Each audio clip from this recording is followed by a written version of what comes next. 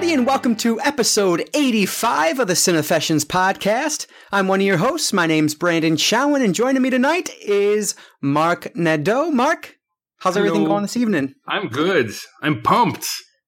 And I'm drinking. Yes. I am drinking tonight. Due to tonight's subject matter, I will be drinking.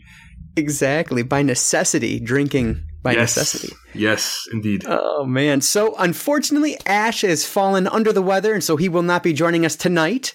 And actually, Ash was scheduled to be off the next 2 weeks for him and his wife are going on vacation. So, unfortunately, it'll be 3 weeks of just Mark and I. So, if you tune in for Ash, I'll see you in about a month because he's not coming back for a little bit. Who's the guy in the background that was booing? I heard some boos. I heard that too. I didn't know what that. I thought it was just you. What's up with that? Yeah. So tonight we are going to continue through our Scream Factory arc with a review of 1987's The Garbage Pail Kids movie. We're going to reveal which movie the listeners have chosen for us to review next week and move on to round 21 of the Besting the Backlog Challenge. And we're going to do it all without Ash, unfortunately. But R.I.P. Ash. Wait, that's right. No, not R.I.P. Get well soon. Exactly. And so instead of making you guys wait until the end of the show to reveal the winner of our listener poll, I'm going to spill the beans right now. So as you all likely know, because I've been talking about it for the past 2 months or so, we had a poll up on the website to help determine which Scream Factory release we would review for the 5th and final week of this arc. So the options again were Dark Summer, Terror Train, Cherry Falls, and Cat People. Mm-hmm. Well, the listeners have spoken, and thanks to you guys, we will be reviewing the Scream Factory Blu-ray release of Cherry Falls from 2000. So Cherry Falls, and that's with 2 L's, right? Falls. Okay. 2 L's, 2 R's. That's right. I gotta write that. Oh, 2 R's. Oh, yes. Yeah, I know. But Cherry. There's no R in Falls. Okay. Oh, so we want to say thank you so much to everyone who voted and help us spread the word about the poll. It's very much appreciated. So this one, like the distributor selection poll, was really close the entire time. This time, though, it was only close between 2 options, Cherry Falls and Cat People, which was obviously your choice, Mark. So Cat People was in the lead until the very end when Cherry Falls took over the top spot by a mere 2 votes. So that's the release that we're going to be talking about next week on the podcast. So if you've not seen that one, make sure you find it some way. You can buy it off Amazon or right from Scream Factory. That way you can keep up with the arc. And once again, a big thank you to everyone who voted in the poll to help us decide a winner. And if I'm right, I think this is actually be a first-time viewing for both of us, right? Yes, and that's why I'm hoping that there's nudity in Cherry Falls, because I know there's a shit ton of nudity in Cat People. So I have confidence in our audience that they will not make me disappoint. I feel like they might. I'm at a loss right now. I know there's titties in Cat People. I know, and I feel like there's not in Cherry Falls, but that's just a gut. From what I've heard. We'll see. We'll see. I won't be rolling with the homies if there's no nudity. Oh, gosh. I need it. Especially after this last film. Mm-hmm. Exactly right. But so with that announcement out of the way, we also want to remind you guys you can interact with us on social media in a few different ways. You can find us on Twitter at Cinefessions. You can email us at contact@cinefessions.com. And you can also leave us a voicemail if you want to be part of an upcoming show at 1-302-448-TALK.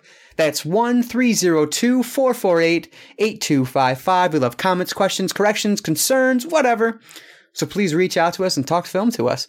Yes. And also make sure you're following our Instagram account, which is obviously can be found at Cinefessions. Mark is on there all the time posting reviews of films. And after reading and looking at some of his reviews, I'm trying to figure out why he doesn't write written reviews for the website, but I guess that'll be between Mark and enough. Yeah, exactly. Fuck it. I'm just taking your Instagram posts, I'm copying and pasting, and I'm putting them on the website. That's what's happening. If I write a little TM beside it, does that mean that you can't? Or I don't know. I'm Canadian. In court. Exactly. Oh, man. And you can also like our Facebook page at facebook.com/Cinefessions and check out our long list of past reviews and all the previous 84 podcast episodes over at Cinefessions.com. And finally, we want to let you know that this episode of the podcast is brought to you by Audible. Audible's offering a free audiobook download with a 30-day trial, so all of our Cinefessions listeners get an opportunity to check out their services. There's over 180,000 titles to choose from for your iPhone, your Android, or your Kindle device, so head on over to audibletrial.com/Cinefessions to get your free audiobook. That's audibletrial.com/Cinefessions. All right, Mark, so... Yes. What in the hell have you been doing this past week? Not too much. I did finish a few things here. I finally ended season 6 of Supernatural, which after discussing it with you guys, I was actually quite happy with season 6. Okay. It had its moments where I wasn't sure where it was going, but it ended on a really decent story arc. And I'm curious to see where season 7 starts or goes from here. I'm not going to spoil anything just because I'm not drunk enough. And people might not be at the same season where I'm at. But it really ended in a fun way. Or in a cool way, at least, where it made me want to start season 7 right away. But we're not going to do that just yet. Me and Melissa, we're going to start Iron Fist, which is getting some mixed reviews online. Yeah, not heard a lot of good about that one. Yeah, so I'm going to leave it. I'm going to watch it with, open eyes, open ears, open ear type of thing. I'm trying not to read, no spoilers, but I'm not trying to read many reviews on it either. But from what I've seen from the people I follow on Twitter, they're not too impressed. To a point where I did see a headline that said Netflix's worst show yet. That's a pretty big, bold statement. So, right. Because I really dug Luke Cage. So for them to fall from grace with Iron Fist, I'll see what I think of it once I'm done, and I'll talk about it as I go along here without spoiling anything again. But so that's my next challenge with Melissa. I'm not going to say challenge. I don't need more challenges right now. I have enough challenges. It's you can use that for your April challenge, couldn't you? No, because with my arrangement at work, I can probably bang out a season within like 2-3 night shifts. So, gotcha. Yeah, so I'm going to do them on my own. Which I'll announce my April challenge in April. So I haven't watched any more Scream since our last podcast. Just didn't have a chance. What episode are you on? I believe I finished 7. If I understand. Okay. The last episode was the hot rich chick's dad meeting his blackmailer. Oh, okay. Yeah, you're around 7, 8, somewhere in there. Yeah. And then shenanigans occur. Right. So that's where I ended off. So I'll be able to hopefully finish that tomorrow or on my next day, which will be in the past for you guys listening on Friday. Sorry, time warp. I'm glad you think she's hot too, because I feel like I was the only one on the podcast who thought she was attractive. Oh, geez. I'm dating a burlesque dancer. So for me, another girl's hot is cool because she'll say she's hot as well. Right. So this girl is hot. Still find that kind of creepy, with the whole but I know. Yep. She's a joy to look at. So I have no problem with her surviving so far. I hope she continues. But I did read, so I don't know if season 2 of Scream is a continuation of season 1 or if it's a whole new scenario like Fargo or True Detective. Do you want to know or you don't want to know? I don't want to know. So I'll find out myself. Yeah. But I heard they're doing a 3rd season, and that will be a brand new scenario. So, okay. Yeah. So we'll see how that goes. But again, I'm not minding the 1st season. I just think it's forgettable, but it's still enjoyable. Kind of like a nighttime soap, Right. Yeah. So finish Supernatural. I also, this morning, as I'm getting ready for work, I finally finished on Amazon Prime, The Grand Tour, which is... Never even heard of it. Okay. So it's the guys... I'm not a car guy. But... Me either. So there's a show called, I believe it's Top Gear. Oh, okay, yeah. Which is the UK car. It's like a motoring show. It's 3 comedians, but they're also car experts. But I think they're more car guys, but they're funny, so they become comedians. So Jeremy Clarkson, the tall one, got fired for, I believe, assaulting an assistant director or somebody backstage. But not an assault, but just, he took a swing at the guy because he said something stupid or whatever. Yeah. You can't condone it, but at the same time, you fired him. Anyways. So the two other guys in unison left the show as well. So that got taken over by Matt LeBlanc, and I heard it's tanking. I heard it's not very good at all. So like Joey? Matt LeBlanc? Joey, yeah. I didn't even know he was a car guy. Yeah. Huh. Yeah. So these three guys got snatched up by Amazon, and they're doing their own car show called the Grand Tour. So they're globetrotting, going all over the world, doing car challenges and things like that. It's 13 episodes, I believe the first season was. 12 or 13. They're some are over an hour, some are under an hour, filmed in beautiful high definition. Like Amazon paid big bucks for these guys, and it shows. Like, it looks really good. Again, not a car person, and I watched every episode. Awesome. So it's a comedy talk show type of thing. Season 2 is being filmed right now. Should be released later on this year. Looking forward to that. But like, they do crazy stuff, like they build cars that are eco-friendly. So one car is made out of mud, and they do these stupid, race challenges. It's really cool. It's really funny. Cool. Yeah, it's not bad. So that's on Amazon Prime. It's one of the few shows on Amazon Prime I can watch through my US Roku because it's still not regionalized for Canada yet. So that's a bit of a bummer. Apart from that, I watched a few movies that I've posted already and I will post on Instagram. One that I'll mention, which I posted already, I believe I did. The Night of the Hunter, which is Robert Mitchum, where he plays a kind of, some people call him a serial killer. I just call him a criminal that takes advantage of widows for money. The reason why I mentioned this one is from 1955, and he plays a motherfucker, but a kind of a cartoony motherfucker. But this was also one of the 10 movies that was on my I wanted to watch list that we started in January. Yeah, I forgot about that. So I was able to knock that off my list. Like, not loved, but I put my thoughts on the Instagram, which is also on the Facebook page, so you guys can read that there. I don't want to repeat myself, but so it's still kind of cool. Also, I watched Cape Fear, which I posted today, which was Wednesday. If you're listening on Friday, today's Wednesday, right? It is Wednesday. Yep. So today's Tuesday. Today's Tuesday. Yeah. Holy shit! Early this week. I posted this 3 days ago on Instagram. Man. This is old news now. You're gonna have to scroll 20, 30 times to get to my post. But yeah, the original Cape Fear from 1962. I've yet to watch Cape Fear from 1991, I believe, with De Niro and that's the only one I've seen. I haven't seen it. I know it's on Netflix Canada, so I'm gonna have that queued so I can watch on my iPad whenever this year ends. I have time to watch stuff I want to watch, really. But I really dug Cape Fear. Like, I did back-to-back Robert Mitchum films, and I found Cape Fear to be personally a spirit film. A lot of people think The Night of the Hunter is a bit of a holy grail for horror because it's such taboo material for the time that the film came out. It didn't impact me as much because I'm watching this with, 2017 eyes compared to 1955 eyes. So what they might have found super taboo back then, I just find kind of ho-hum, to be honest with you. For a hardened criminal, he acts funny for a hardened criminal. Let's just say that, like, for that.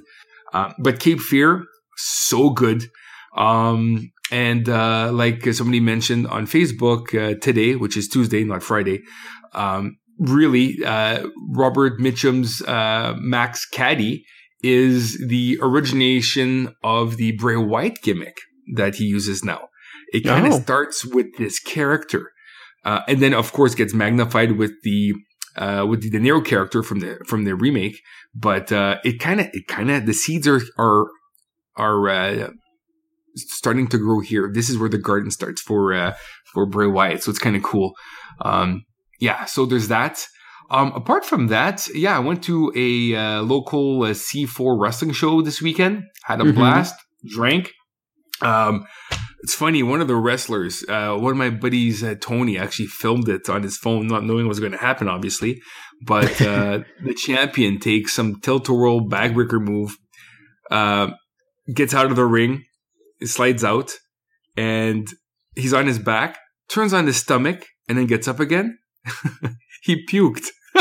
Oh my God. Right in front of us.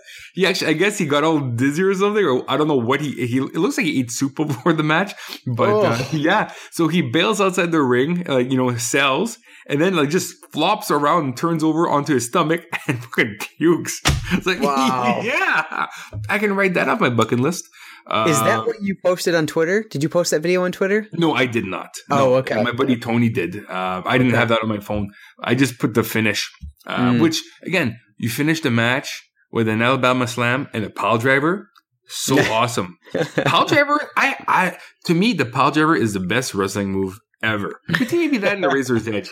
But I love pile drivers. And not tombstone pile drivers. That's bullshit. Give me a Jerry Lawler pile driver or a jumping pile driver. Owen Hart pile driver. Breaking Austin's neck. To a certain degree. You don't want to tuck in your chin, kid, Right. But yeah, I know why they're banned. They're bad. But they look so cool. So cool. So, apart from that, that's pretty much all I've done since we last spoke. So, yeah. Myself, I was, so as soon as we got done recording last week, and I got it posted actually that it was the next day, we went to a little getaway, weekend getaway. And so we went down to a couple places, but we ended up at Horror Hound in Cincinnati, Horror Hound weekend, which was a lot of fun. So it's a horror conventions. For those that don't know, and Horror Hound is a magazine, my favorite horror magazine that I read. It's fantastic. But, and actually, I mentioned it on the podcast recently because they run Horror's Hallowed Grounds, which is the special feature that, Mark, you don't like on the special features. Not a fan. Not at least not the ones that we've watched. Yes. So at the podcast, as I mentioned last week, they had Tobin Bell was there. Mm-hmm. Costas Mandalore was there. Yes. They had a bunch of people from Walking Dead, like Negan from Walking Dead was there, which I'm only on season 4, and so I don't know him yet. He's not been introduced yet. And frankly, everybody except the boy, whose name is slipping my damn head right now. Carl's boy? Or Carl? Yeah. Carl, yes, the son. Everybody except Carl was people that were on the series now that I don't know. And so... obviously they were very popular and everybody had a fucking barbed wire baseball bat. And so it had to be that has to be Negan's thing. Yeah. It's just it was crazy, but it was packed. And there was so many other people there. A couple of people from The Thing. That's so cool. Was it Wilford Brimley? Am I saying it right? Diabetes? Yes. Okay, cool. Yeah. Brimley. Yeah. What's his name? He was in The Warriors also. Wheels, I think it was. Yeah. Or is Wheels the black man? No, Wheels is it's Windows. Is it Windows? Windows, yes, that's who I'm thinking of. Windows, yes. He was there.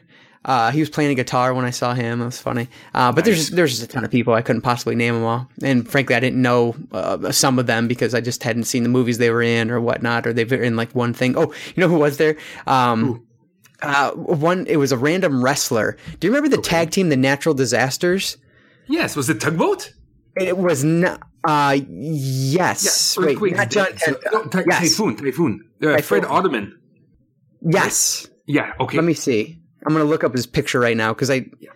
Oh, you mean you meant the Shockmaster? Yes, the Shockmaster.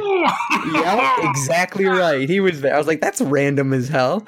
That is so cool. But yeah, so anyway, so we got down there on Friday. We were planning on going Saturday, so I didn't print out any tickets beforehand I didn't buy any tickets beforehand because it said you had to print them out, and I'm out of ink in my printer, and I'm lazy, and ink's expensive, so fuck that. Mm-hmm. So I didn't buy it. I just figured. What'd you say? Oh, just PDF bitches. Oh yeah. This day and age, should be able just to scan a PDF or exactly. Yeah. So. I didn't buy ahead of time, and so I was just going to get the door. Then I was in the hotel room. We were looking on Facebook, on their page on Facebook, and it says tickets, pre-sales done, but tickets will be available at the door for Friday and Sunday, but are going to be sold in limited quantity on Saturday. Okay. I'm like, oh, you gotta be fucking kidding me. And so I'm reading through people talking about, you're not gonna find tickets. Like, I'm gonna be there at 7 a.m., blah, blah, blah. I'm like, I'm on vacation. Like, I'm not going at 7 a.m. to fucking get in line, to stand in line until 11 a.m. Like, fuck that. That's ridiculous. Yeah. And so we're just sitting there, I'm like, Bridget, like, let's just go up there. Like, fuck it. Like, we're 2 miles away from the convention center. Like, let's just drive up there and see if we can buy tickets for tonight. And so we did, no problem at all. We got our tickets. So I was like, fuck yeah. So, I was worried for about an hour, and then we had the tickets. I was like, oh, thank goodness. Because it would have sucked to have driven out there, which, frankly, worst case scenario, we would have come home late on Sunday and just gone to the convention on Sunday. But Saturday is always the big day for conventions. At least that's what I've seen. It's always the most people, so.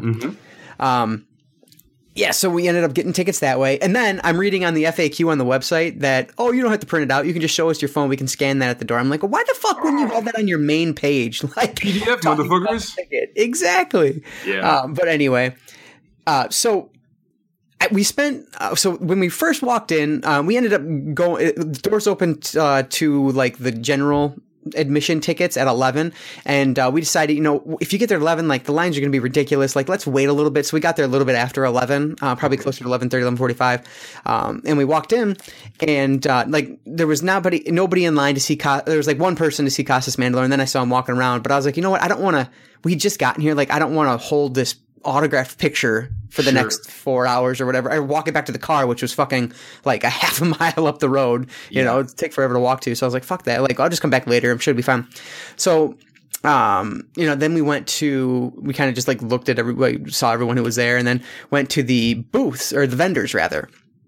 And, so the conventions I've gone to in the past, like Motor City Nightmares here in Detroit, and then I went to Horror Find Weekend, a couple times. That was in Gettysburg, which I don't think that convention exists anymore. Okay. It wasn't a very big one, but those ones take place in like hotel lobbies, not lobbies, but you know how in hotels, like larger hotels, they have like conference rooms and things like that. Like they can be larger areas. That's where those would take place. This was in its own convention center, like the Sharonville or something shit convention center in Cincinnati. So it was a much larger scale convention than what I've seen in the past. And so just the amount of vendors that they had was probably 3 times what I've seen in the past. And I love that, because you get just these people that are doing this incredible artwork, original artwork. And then they sell it on shirts. They sell prints. You got people selling movies. You had Vinegar Syndrome table. You had, Trauma. Lloyd Kaufman was there. You had, which he's not, like, all of them. You have, Synapse Films. Severin was there. Like all these companies that I love buying from, and they were there. And so you see all that, and then just people selling like bootlegs, you see that too. Mm-hmm. I feel like my biggest regret, aside from missing out on getting Costas's autograph when we first got there, has to be not buying the bootleg complete series DVD of Are You Afraid of the Dark? I was like, damn it. I knew I should have bought that, but I didn't know how. I figured the picture quality would be just garbage. So I was like, forget it. But I ended up, so we walking through that, just so many different things. And like some of the art that was on sale there was just phenomenal. I was really close to pulling the trigger on this. I don't know the names of any of these people. I didn't grab their cards like an idiot, but it was a Nightmare on Elm Street print. And I was thinking, instead of buying like the cheaper $10 prints that are the smaller ones, I was going to spend $50 on this big one. It's basically like a one sheet. It was like a large poster sized picture. Yeah. And I was looking at it, and then just ended up, we were going to come back because, again, I didn't want to carry it, and then just ended up spending money elsewhere and didn't want to spend another $50 by the end of it. So I didn't do it, but it was gorgeous. And then he had some awesome prints. And then there's just so many guys there and women there with just these amazing art skills that draw up some awesome stuff. And I just love that. I love looking at that. And I'd love to have that all over my walls. It's awesome. Mm-hmm. But anyway, so basically then we walked around, saw everything. And then went back to go get the autograph, because we were going to go head to the car, and then I was going to drop it off. And so we get back there, and there's a note on his table for Mandalore that says, be back at 2:30 or whatever the hell time it was. Be back later. And so we're like, okay, well, let's go to the car and we'll come back. And so we did that and came back, and we were in line, and for the first time all day, according to the lady who was sitting with him at the table, there was a line, and it was probably like 10, 15 people deep. It wasn't huge compared to like the Walking Dead people's lines or Tobin Bell's line, for example. Yeah. Which, they have like the ropes roped off. So you're going like zigzagging in and out and just taking forever. You know how that is. Mm-hmm. But so it's 2:45. Costas isn't there yet. And she's like, he's late. He's like basically in traffic trying to get back into the convention because there's so many people. But he does have a panel to do in a few minutes. So he'll get back here and he'll do as many autographs as he can. But when they pull him, he has to leave. And so I looked at Bridget and I was like, fuck, like it's already 2:45. The panel starts at 3 and it's the Saw panel. I'm like, fuck it. Like, let's go to get in the Saw panel and then get his autograph after if we want to. And so then we went to the Saw panel and it was packed. Was it packed? Oh, okay. Yeah. But people just walked in and sat in the first available seat. So we actually kept going forward and we sat third row, like right in the middle. It was awesome. So we got really lucky. Yeah, but it was packed. Like there was a ton of people there for it, which was cool. Yes, I got videos and pictures, stuff I want to post on the site, on the website. Yes. I just haven't done that yet, or at least post it on Instagram, wherever. Okay. And I need to do that. And I kind of just had been forgotten about it, but I need to do that. But yeah, just listening to Tobin Bell and Costas Mandler go back and forth about, what the series means to them and kind of what their take on everything was. It was fascinating. Tobin Bell is just as thoughtful, just as, intentional. I'm not sure. Thoughtful, I guess, is the best way to describe it, as John, as Jigsaw is. It was like obviously he doesn't do the things that Jigsaw does, but it's very clear that he brought himself to this role because that's just who he is. Every answer he was very philosophical with his answers. It was never a quick response. It was always very methodical.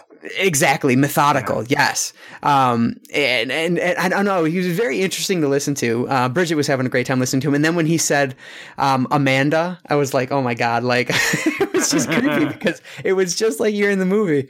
And it was fascinating to hear how he got the job. He was actually, it was a TV show that was, that the same woman who cast Saw actually cast this TV show, and he played like the main character's father, but you never saw him in the show. All you would hear is his voice. Okay. You saw like a shadow of his face and things, but never full like on camera. And weird. Yeah. And so from his voice, like the main character would have like thoughts back to his dad telling him that he was never good enough or whatever. And so you would hear Jigsaw's voice in this television series, whatever it was. And she remembered that. And so that's when she called him in to read for Jigsaw. And so he came in and read for James Wan. And basically all his audition was just reading these tapes that he does throughout the original Saw. And so, yeah, and he's like, that was interesting because he'd never really answered that question before, or so he said. But I thought that was fascinating because it was clearly his voice that we think of when you think of Jigsaw, especially in the original, because he's laying on the floor the whole time. And people were like, how was it like working with James Wan? He's like, well, he didn't really have much to say to me because I laid in the ground the entire fucking movie. Like, that's all I did. He said he gave me one note, and it was when you stand up, think about someone who's been laying down this long, kind of the fatigue that you would feel. And he's like, every time I watch that scene, which is not very often, but every time I watch that scene, I remember that. And I can see that note in my performance that he gave me. Oh, that's cool. Yeah. So are they both in the next Saw film? They wouldn't talk about it very much, but what we did get is that Legacy is a continuation of the story. And frankly, I think they both might be in it. The way they were looking at each other and laughing and smiling and when somebody asked about it, because the moderator was like, "Is Saw Legacy a continuation?" And they both looked at each other, smiled, and Tobin picked up the microphone and said yes, and then put the microphone down and started laughing. So I think I don't know for sure, but I feel like maybe there's something there, whether they're just cameoed in it or something. I don't know, but I feel like they might have something to do with the next one. You know what we should do when the new one comes out? Mm-hmm. We should do a retrospective and watch all the movies before. What do you think? No? I think if Ash was here, he would have left by now. Oh, he just got sick all over the floor. Yeah, exactly. Yeah. Oh man. You know what? I think it's been long enough that I'm kind of excited for this next Saw film. I am too. Like, you know what I mean? I am very excited for it. Yeah. And then just hearing them talk about it, it kind of like reinvigorated my enthusiasm for the series. We're not alone in liking that series. You know what I mean? And there's something else too, that you go to a convention and you see the stars of a movie you liked, and there's a sequel. Yeah. And now that it's like you almost shared this moment that weekend with them, you know what I mean? Mm-hmm. Like, you're not going to call him Uncle Jigsaw, but it's like, I heard you talk. It's kind of weird. At least for me, it's kind of different. Where like, I've met Tom Atkins a few times now. Okay. And when I watch his films, I'm like, we shared a moment together. We talked hockey about a t-shirt. You know, it's kind of cool. I enjoy that. Absolutely. Yeah. And so by the end of it, it was about an hour long. I just decided, we're not going to go back and do the autograph thing because it was like $30 and you got to pay extra for a photo op and blah, blah, blah. So I was like, I'm just going to go buy another t-shirt, or whatever I ended up buying, which I think was t-shirts, in fact. But, Costa seemed really cool. Really just like down to earth. I really would have liked to meet him, but it was just there were so many fucking people there, and like I'd already spent so much money. I was like, you know what? It's just not going to happen this time. But Tobin seemed like just a genuinely nice person. They had a really good chemistry together. Yeah. They always referred back to I think it was Saw 4, where I think it was 4 or 5, where that long, like he knows the length. He was like that 8-minute scene where Jigsaw and Hoffman are talking to each other, because he's like, there's no other 8-minute scene in the Saw series because they don't go on that long, and so it was just really cool. And just so many, it's just like he's like so many horror fans there this weekend. I mean, the cosplay was fucking breathtaking. Some of the shit I was seeing. The amount of money that people put into their cosplays is really fantastic. And that's something just that funny stuff. Cinema Wasteland's a smaller convention, so you don't get very many cosplay people. But I feel re-energized going to a horror convention and being amongst people that enjoy horror films. Yeah. To me, it's my Christmas. I feel really horrible that I won't be at Cinema Wasteland this April. Yeah. But it re-energizes my horror batteries, because sometimes, I'm like, I gotta watch a horror movie. I'm not in the mood for this, and after you're with like-minded people, it kind of just gives you that another charge. Like, I feel ready to tackle any bad movie like the one we're going to talk about, Exactly. So that's what I love about these events, and people, and everybody's cool at these events too. Everybody looks scary with their tattoos or no tattoos or whatever. Right. But everybody's really a blast to talk to. There are no assholes, I love conventions. I really do. Yeah. And just to give, for those who haven't been to conventions, just to give an idea. So, photo ops. So this convention, it was big enough where it had separate photo ops. Versus going to get their autograph at the table. And so the sign for Negan, I feel like such an ass when I don't remember the real name, but Negan, it's a 3-word name.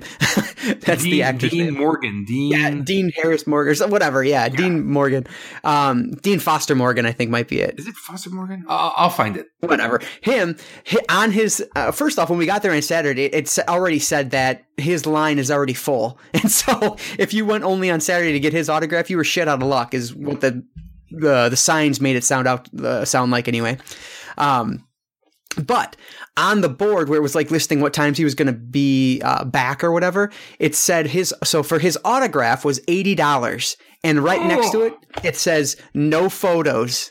And so to get a photo op with him is another $80, and you have to use the photo op thing. So it's ridiculous. Some of the lesser Walking Dead people, $60 for an autograph, $60 for a photo, or $100 for both. I'm like, so disgusting. I know. It's like you're making like, what, 20, 30, 40, 50, I don't know how big these characters are, grand, whatever, per episode of The Walking Dead. Like, why do you have to charge these poor people $100 to come see you? Like, it's just mind-blowing. And then you get people like Danielle Harris, whose, autographed picture is sitting right above my head right now, who charged me $20. Not that one, no. I got this one a few years ago. But she charged $20. I got to talk with her, and I got a photo with her, for $20. Yeah. Like, that's what I like. Jeffrey Dean Morgan's his name. Jeffrey Dean Morgan. I feel the same way because there was a Comic-Con in Winnipeg, and I'm a big Pacific Rim fan. And what's his name now? I gotta play the director or no. Del Toro was supposed to meet him last year, and he was sick. Yeah, I remember you talking about that. The guy from Hellboy, Ron Perlman. Oh, okay, okay. Yeah. So I brought a Pacific Rim poster. His autograph was $50. But then if I brought my own item, it was $60, which made no fucking sense. And then if I wanted a picture with him, it was another $50.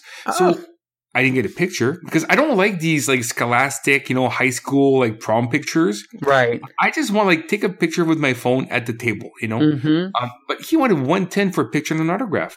Yeah. So to have Jeffrey Dean Morgan, who's working right now, $80 US. So that would have cost me $110 Canadian for a fucking autograph. So you're going to autograph my poster of Watchmen? Thanks, comedian. Right. Yeah, that's garbage. And then, see, that's the thing. Conventions are awesome. Conventions are awesome, right? Until you have to pay to meet the stars. Yeah. I have no problem shelling $25, $30 an autograph on a poster. I'm fine with that because I collect autographs on posters. Fine, But to pay $80 for an 8x10 signed, that's ridiculous. And honestly, The Walking Dead hurt the consumers at conventions because they all jacked up their prices. Yeah. And because of that, everybody else is jacking up their prices. Like I paid $60 for Carrie Fisher back in 08, 09. But it's Carrie fucking Fisher. Right. I got an 8x10 signed by Princess Leia. Awesome, right? But would I pay $80 for Jeffrey Dean Morgan? Fuck no way. That's that's such a turnoff, man. That sucks. I know. That's like I was talking like I don't know who I like enough to pay $80. I think $50 would probably be my max. And for that, I would think maybe John Carpenter would get $50 for me to get an autograph. Like I would have to love the actor so much that I would kick myself for not getting it and not kick myself for getting it, But if you're a working actor, you should cut your fans a break. You don't need to care. Exactly. And now I'm interested because I met George Romero, and I actually have an autographed Crazy shirt in a shadow box behind me from George Romero, and he was fantastic to me, great guy. That was back in, I don't know, had to be 2010 or 2011, something like that. Yeah. And he's actually coming to Motor City Nightmares, which is at the end of April, and so I'm interested to see if his price has changed since I met him last. I think I got this T-shirt, and I got it signed for like $25, and I got a photo with him. Yeah. So I mean, that's what I was shocked how cheap the T-shirt was, and he said, "Yeah, I'll sign it." And so I was like, "Oh, awesome!" Like he was at my first convention. Okay, and I think I might have paid $30 Canadian, and this is in 06. Okay, and then I met him again last year. He was at the convention that Del Toro had to cancel. Oh, and I think it was either 40 or 50. Okay, so it's gone up, and that's again Canadian. Right. But that's, inflation and blah, everything else. Yeah. That's not that bad, really. And he's coming to Ottawa. There's a Comic-Con in May. And I haven't checked to see who they announced today. But prior to today's date or today's announcement, I got nobody there I want to see. Like, Romero's there. Awesome. But I met him twice already. I'm not going to pay admission to see him again. Actually, I should check to see who they got. But yeah, I might even bail on the Ottawa Comic-Con this year because I don't care about Doctor Who. I really don't. Right. It's not my thing. Yeah. Degrassi, I think I mentioned last week, is not my thing. Oh, that's right. You were talking about that. I remember. Yeah. And I think Arrow, there's some, not Arrow, there's the Penguin from the Gotham show. I just don't care. But okay, here we go. Ottawa Comic Con. Who do we got? Loading our guests. Degrassi again. I don't think I announced any new people today. What the fuck? No. Anyways, but yeah, I'm not going to spend tons of money for guys I just don't care to meet. So it's kind of disappointing. And then, of course, the one in Montreal is usually bigger than the one in Ottawa. And my best friend had to get married that weekend. The son of a bitch. So fingers crossed that something happens before the wedding, so I don't have to go to Winnipeg. Man. Just jokes. Yeah, I might save a lot of money this year by not going to conventions, which sucks because I do enjoy. It's funny. I enjoy going to them. I don't enjoy meeting some of the stars because I get gun shy.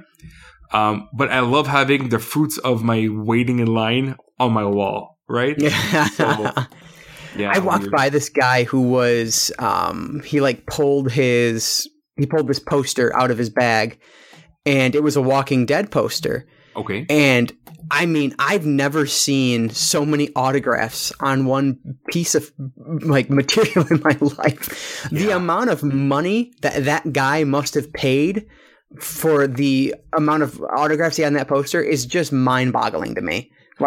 He had so many autographs on there. It was insane. Well, the year they had the Dawn of the Dead reunion at Cinema Wasteland, I probably spent $175 to $200 on 10 autographs. Oh, wow. But I think I've got 99% of the cast and some special effects guys. My poster is covered in autographs. That's awesome. Oh, you know who's going to be at Motor City? I was super excited about is Tom Savini, who I've fucking love, and I've always wanted to meet him, and I haven't yet. So I'm excited for that one. Until you meet him in person. Oh no! Don't tell me that. Yeah, he's a man of few words. Oh, I've met him twice now because I had different things signed. Yeah, man of few words. If you can get a smile out of him, then you must have big tits. Oh, okay. Yeah, I wasn't too impressed by the sex machine, but whatever. But you're gonna have to send me. I guess I'll have to Google Motor City Mayhem, because if I got no conventions nearby me this year, right, I'm gonna have to drive down a few hours and see some other fun things. This Horror Hound one really interests me because now they're doing stars in movies that Wasteland's a lot of 60s, 70s movies, some 80s stuff. Yeah. So it's more like drive-in films. Right.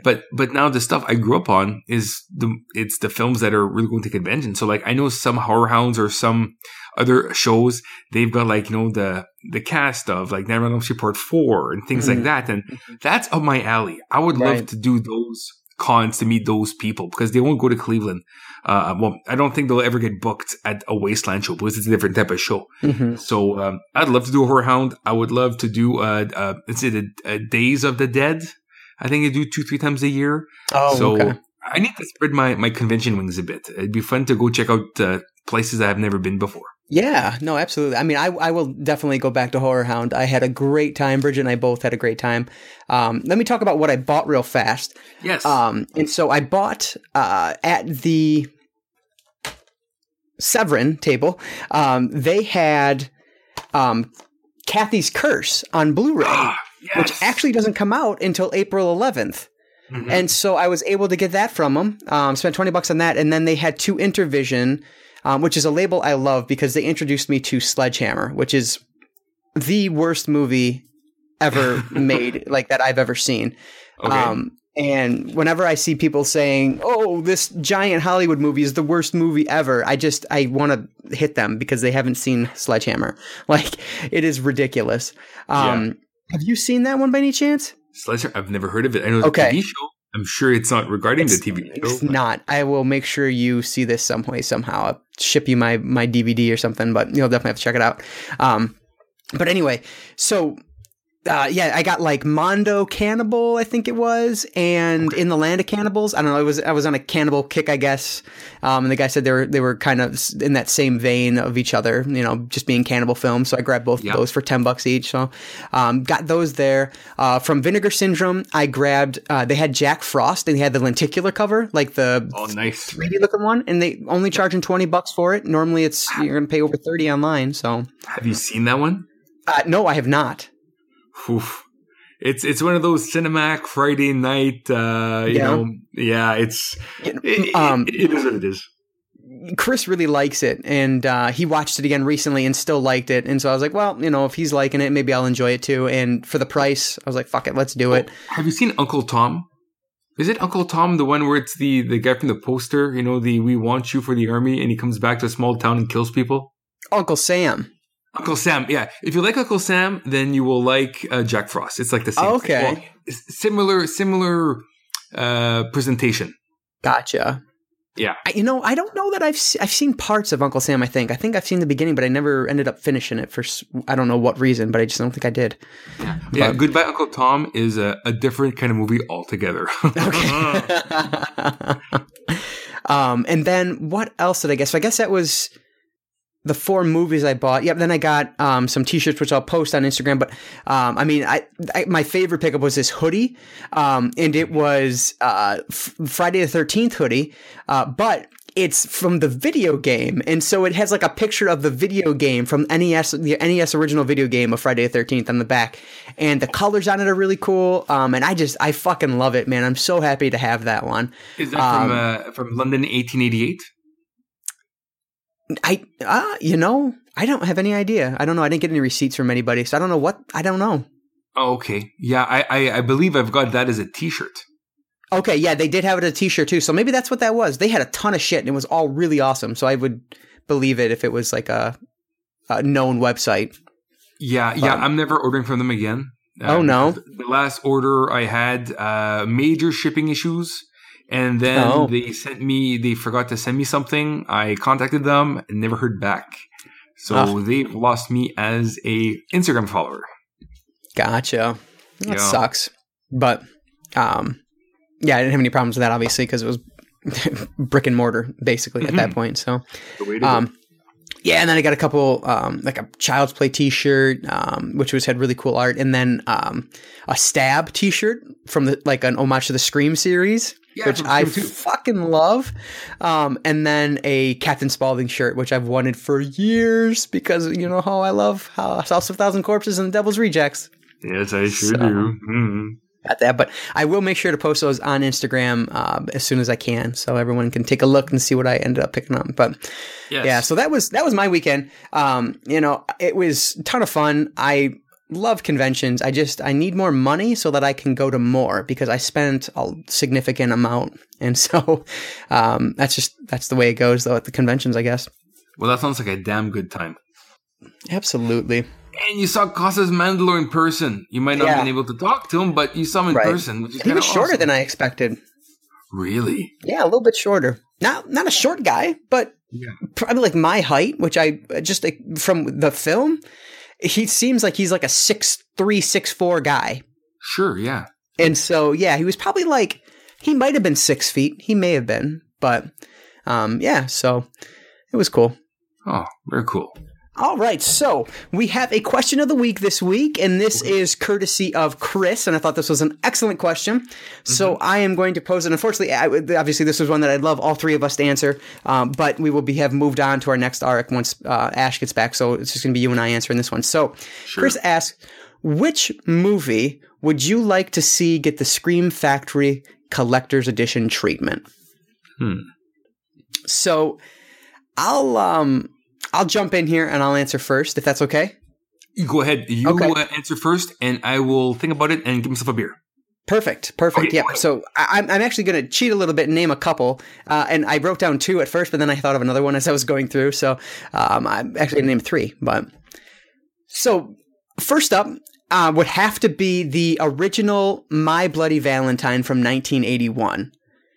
To me, this is one of the more underrated slasher films I've seen, and I'd love to see it get the full collector's edition release. I want, commentary tracks.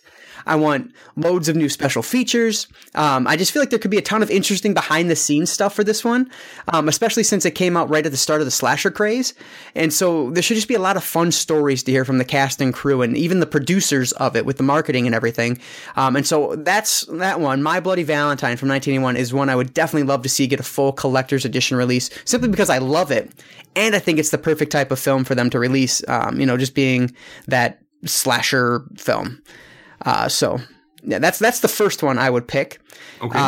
The second one would have to be the original Night of the Living Dead. Now, I don't adore the hell out of this film like some, and frankly, I like the remake better from, 90, I think it was? Yes. 90, 91, yeah. Savini? What'd you say? Yes, yeah, exactly. But it's a travesty that this film has not seen an easy-to-find, solid Blu-ray release in the States.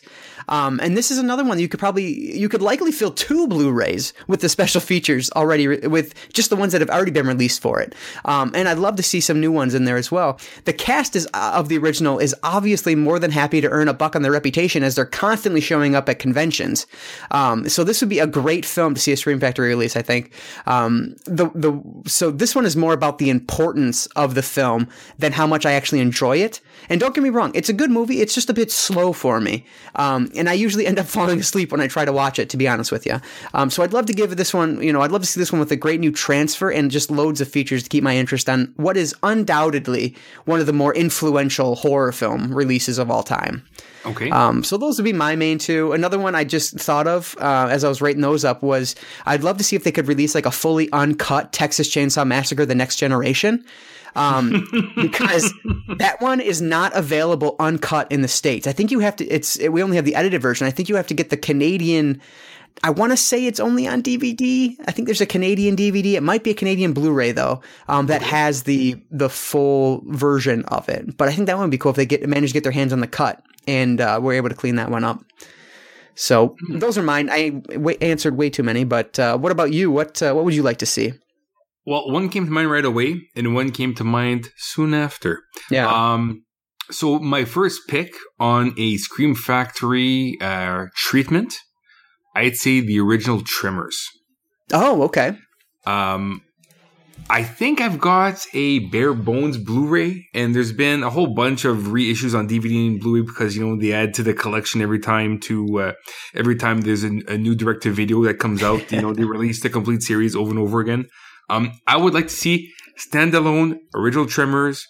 Give me a full commentary. Give me all the behind the scenes you can find. Give me an episode of Family Ties, for Christ's sake. I want the full rundown. Like the girl in Tremors. What has she done since? I don't think I've ever seen her in a movie since. Maybe she's like Jennifer Grey from Dirty Dancing, had a nose job and you can't recognize her anymore. I don't know. I want to know. So I would love a Tremors Scream Factory. Another one that popped to mind. Well, there's 2 that popped to mind. The first one was Return of the Living Dead 3. That got a Vestron release. So you can scratch that off. But then another film from the same era that I've seen. I don't know if there's a DVD release. I'm assuming there is, but I saw this on Cinemax back in the day. And that's Necronomicon, Book of the Dead from 1993. It's a anthology with 3 stories, all it's all Lovecrafty in a way. It talks about the elder gods and, forbidden forces and things like that. It's directed by Christoph Gans, Shusuke Kano, and the third one is, Brian Usna, who did, who's Society. done a lot of, yes, exactly. So I would love to see that. Necronomicon, Book of the Dead, 1993. Awesome. To get a Scream Factory release. I remember it being really fucked up. And just the makeup looked so good. Again, no CGI. It's all practical. And I believe Jeffrey Combs plays Lovecraft and he does the wraparound. Bruce Payne, which you would know as, didn't he go as Alexander Payne for a bit? I guess not. Bruce Payne, he was the guy in Passenger 57 with Wesley Snipes. He played the Psycho. Trying to look at other names here quickly, and David Warner's in it. I would love to see that with a nice Blu-ray treatment, collector's edition.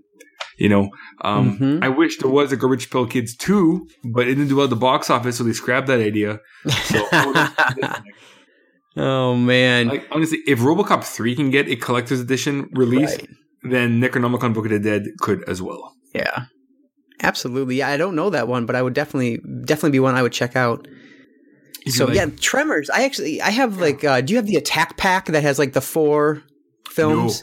No, okay, that's what I have. I kind of disregard the other ones. Once they become grabbers and ass blasters, I'm like, fuck that. I just give me the graboids. Give me the first one. I'll watch that one over and over again because of Reba. Yeah, it was only the Attack Pack is so cheap. It was $13 for all 4 films, so that's why I ended up grabbing that. But I have not watched any of them. I've seen the first one years and years ago. I probably couldn't tell you much about it at this point. But I have not seen any of the sequels. And there's a TV series for it, too. There's a complete series out for it as well. I heard the TV show from Sci-Fi Network was actually not bad.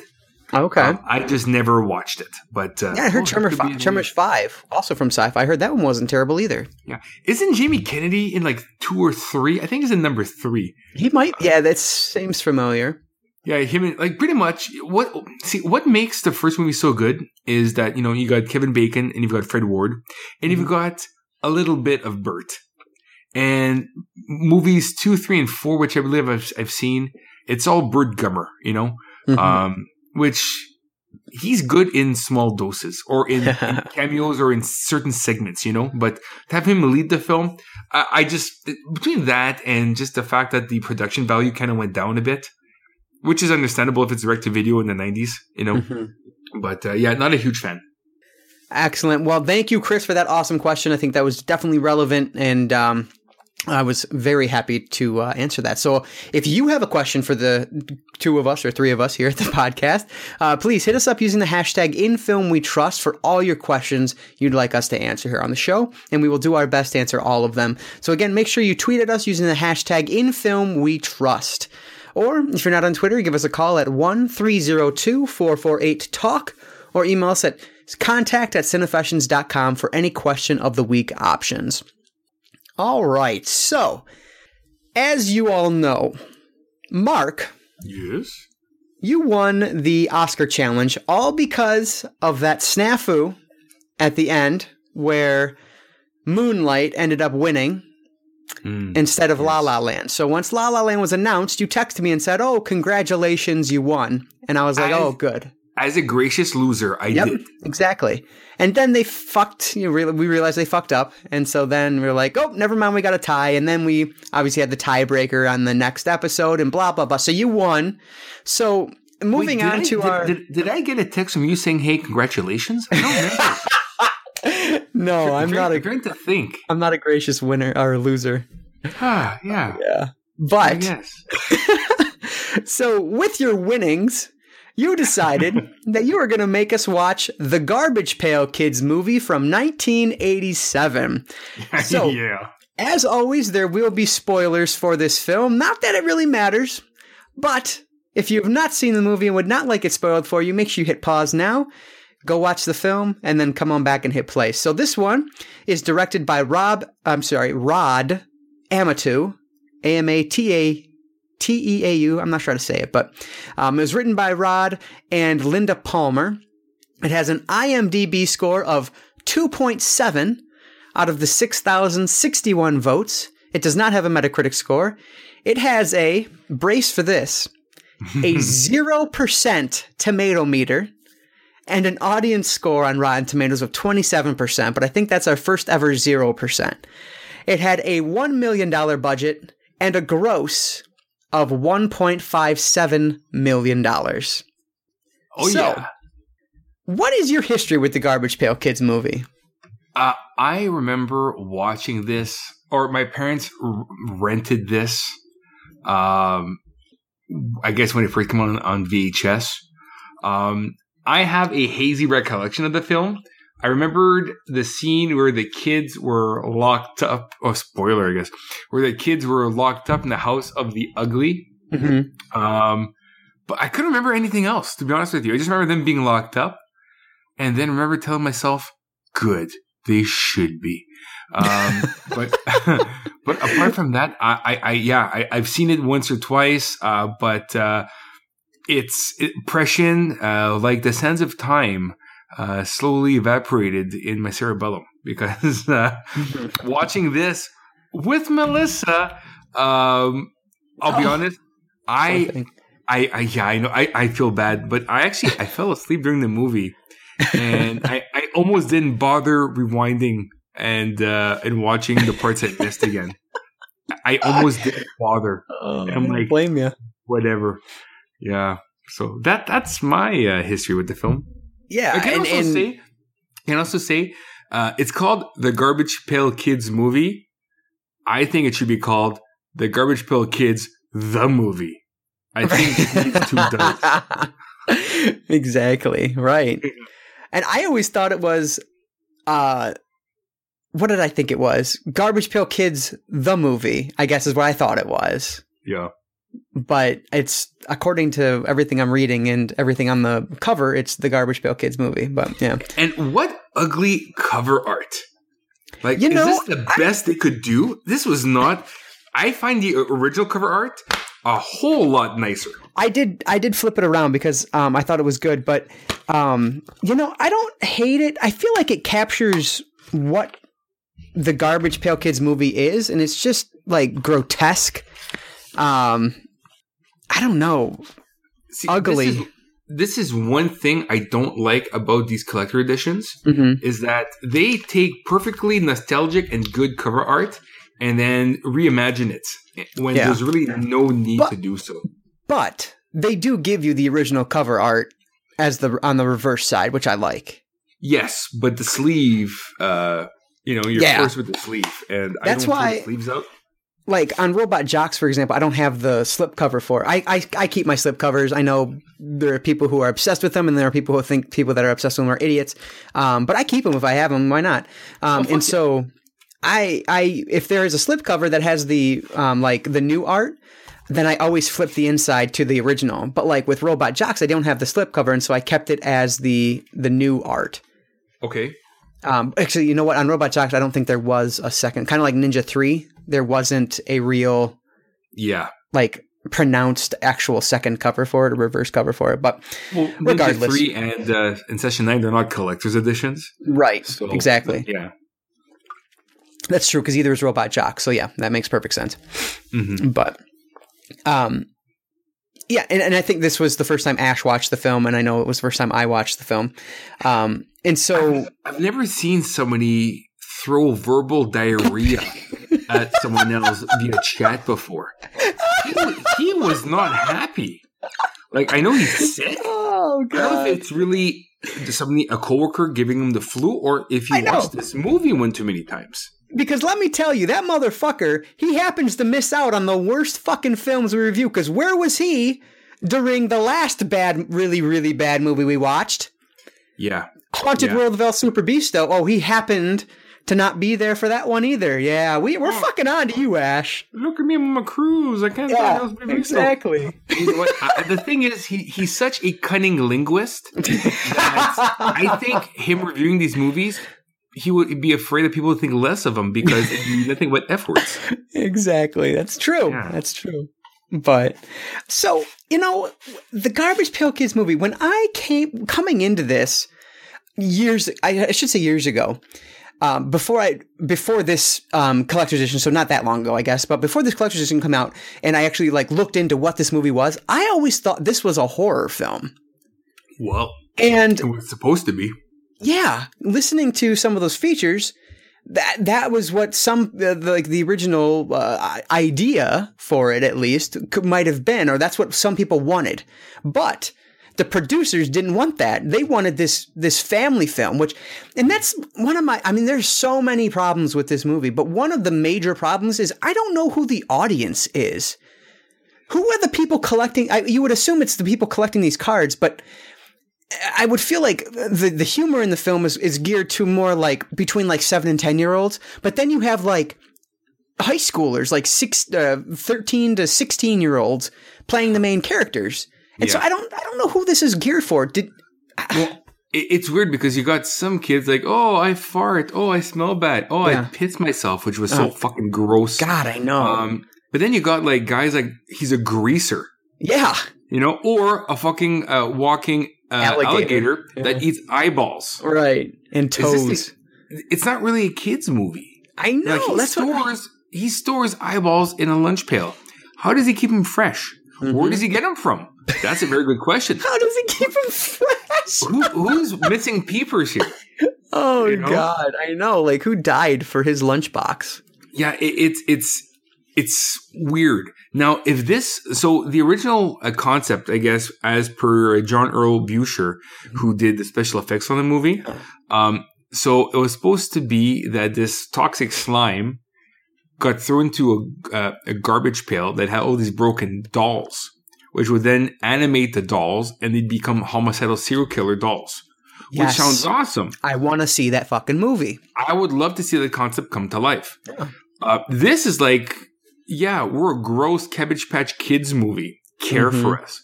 I don't care for these characters at all. No. Like, you got the dude, like, the nerd. Okay, he's a nerd. So he's got glasses and zits, and he pisses himself while wearing a full-body sweatsuit and a cape. Go fuck yourself, dude. Now, did you collect the cards as a kid? I had some, but I don't have them anymore, which I wish I had them because, like, they're awesome. And unfortunately, the original artist passed away last week. Yes, I just heard that. Yep. Yeah, so we didn't pick this movie in homage. It's just coincidence. The cards are awesome. This movie is not. But yeah, so you got this nerd who pees himself, and then you got the girl with the runny nose. Oh God, yeah, it's so gross. It's fucking gross. And then the dude that farts, that whatever. Wendy Winston. Yeah.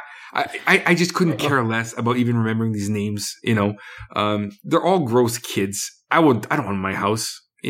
Why is the captain keeping them in the trash can to begin with? We don't even get an origin story. I know. Like, that's what I couldn't okay, so the story of this is really about Dodger, and he's in love with Tangerine, and he's trying to win her heart over, and then whatever. But like, in terms of the Garbage Pail Kids, like, there was no through line. There was nothing that really connect the beginning of this movie to the end of this movie. And I couldn't even tell you what their story was. All of a sudden, out of nowhere, pops up this Home for the Ugly, which I thought was what they were looking for. And then they get there, and it's like a prison. Like, that's not where they want to be. And they're looking for their friends there, but the friends are, we see their friend's murdered body drives by us. That's unbeknownst to us until later. And it's just like, what is the story of this fucking film? What are they trying to do with this movie? And what amazes me is that the assistant director couldn't even tell you what the story was when in the special feature. And what is with this trash can? Like, it's covered in slime. Because some of it gets on the captain who owns the antique store that has the trash can. Like, are they like Fraggle Rock or is it like the TARDIS where you go inside and it's huge, but it looks really small from the outside? Yeah. Like, how are they feeding themselves? Do they need to eat? Because obviously they do, because they keep stealing popcorn and hot dogs at the movie theater later on. And it's like they're not even in it at some points. Like, they don't make noise. They don't move around. Like, he moves the garbage can around during the day with no problem. So, like, what is happening? And who gave birth to these monstrosities? Like, there's got to be they're not immaculately incepted. Right. Is that a word? I don't know. It is now. I know what you mean. Yeah. So, you know what I mean? Like, where do they come? Like, are they dolls that came to life and they're my children? Like, we just don't know. I know. And I couldn't believe that they don't have any origin for these things whatsoever. No background. And such poor design. Like, if you created a doll that snots herself all the time, you have to ask yourself why. Why would you do that? Oh, at least man. make one with like big tits or something. Right, high five. But I mean, to be fair, the design, I mean, they're designing them off of the already existing cards. Oh, no. I know, but just for the film itself, I'm like, right. They're dolls. Are they reject Cabbage Patch Kids? That, justify these in some way. Exactly. Yeah. Oh, no. The cards are awesome. I love the art on the cards. I just don't like this movie. Yeah. I really don't. And, if this can be a family film, which is what it attempts to do. It's marketed that way. What is the moral here that they're teaching? Like, I don't know. Because obviously, Tangerine, what a piece of shit of a character. Yeah. Because so Dodger's getting bullied by Juice, who is just, God, what a fucking douchebag. But he's the cool guy because he's got a cigarette, and it's the 80s. That's how they, do that. But so he beats him up. And at one point, I swear to God, they left him for dead because they beat him up. They chain him to pipes, and then they turn on the water. So, like, what's the goal here? He's going to drown, right? That's what you're wanting? In the sewer. Like, in the sewer. Threw him in through a manhole. Yeah. Chain him up, and they pretty much pour raw sewage on him. Right. right. Juice.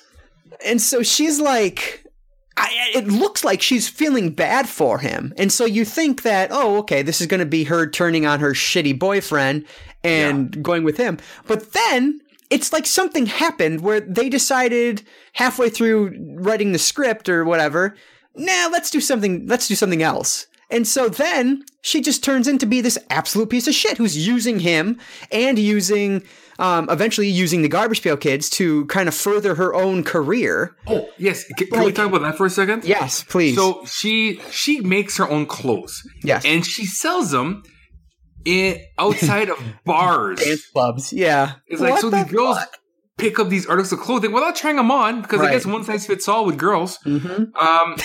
And then discovers that the Garbage Pail Kids create the most beautiful outfits. Right. Which I beg to differ, because if you look at Mackenzie Austin's outfits, the Dodger, he wears some hideous fucking You look like fucking Michael Jackson at one point. The first time when he wore that coat, I was like, what is happening? That's totally Michael Jackson problem. But then he's got those like fake glitzy tuxes. Mm-hmm.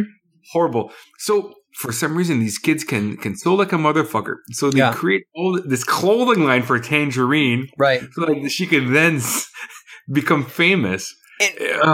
Okay, so I was hoping. Okay. They create this line for her. They create all these clothes for her. So what is their response? This group of evil beings who are so clearly evil. There's nothing good about them at all. Like it's very black and white. So white. What is their response to these creatures that they could exploit and use as basically like a factory to create their clothes? Instead of keeping them locked up in whatever they want to keep them locked up, they fucking send them to the jail for the ugly or the home for the ugly.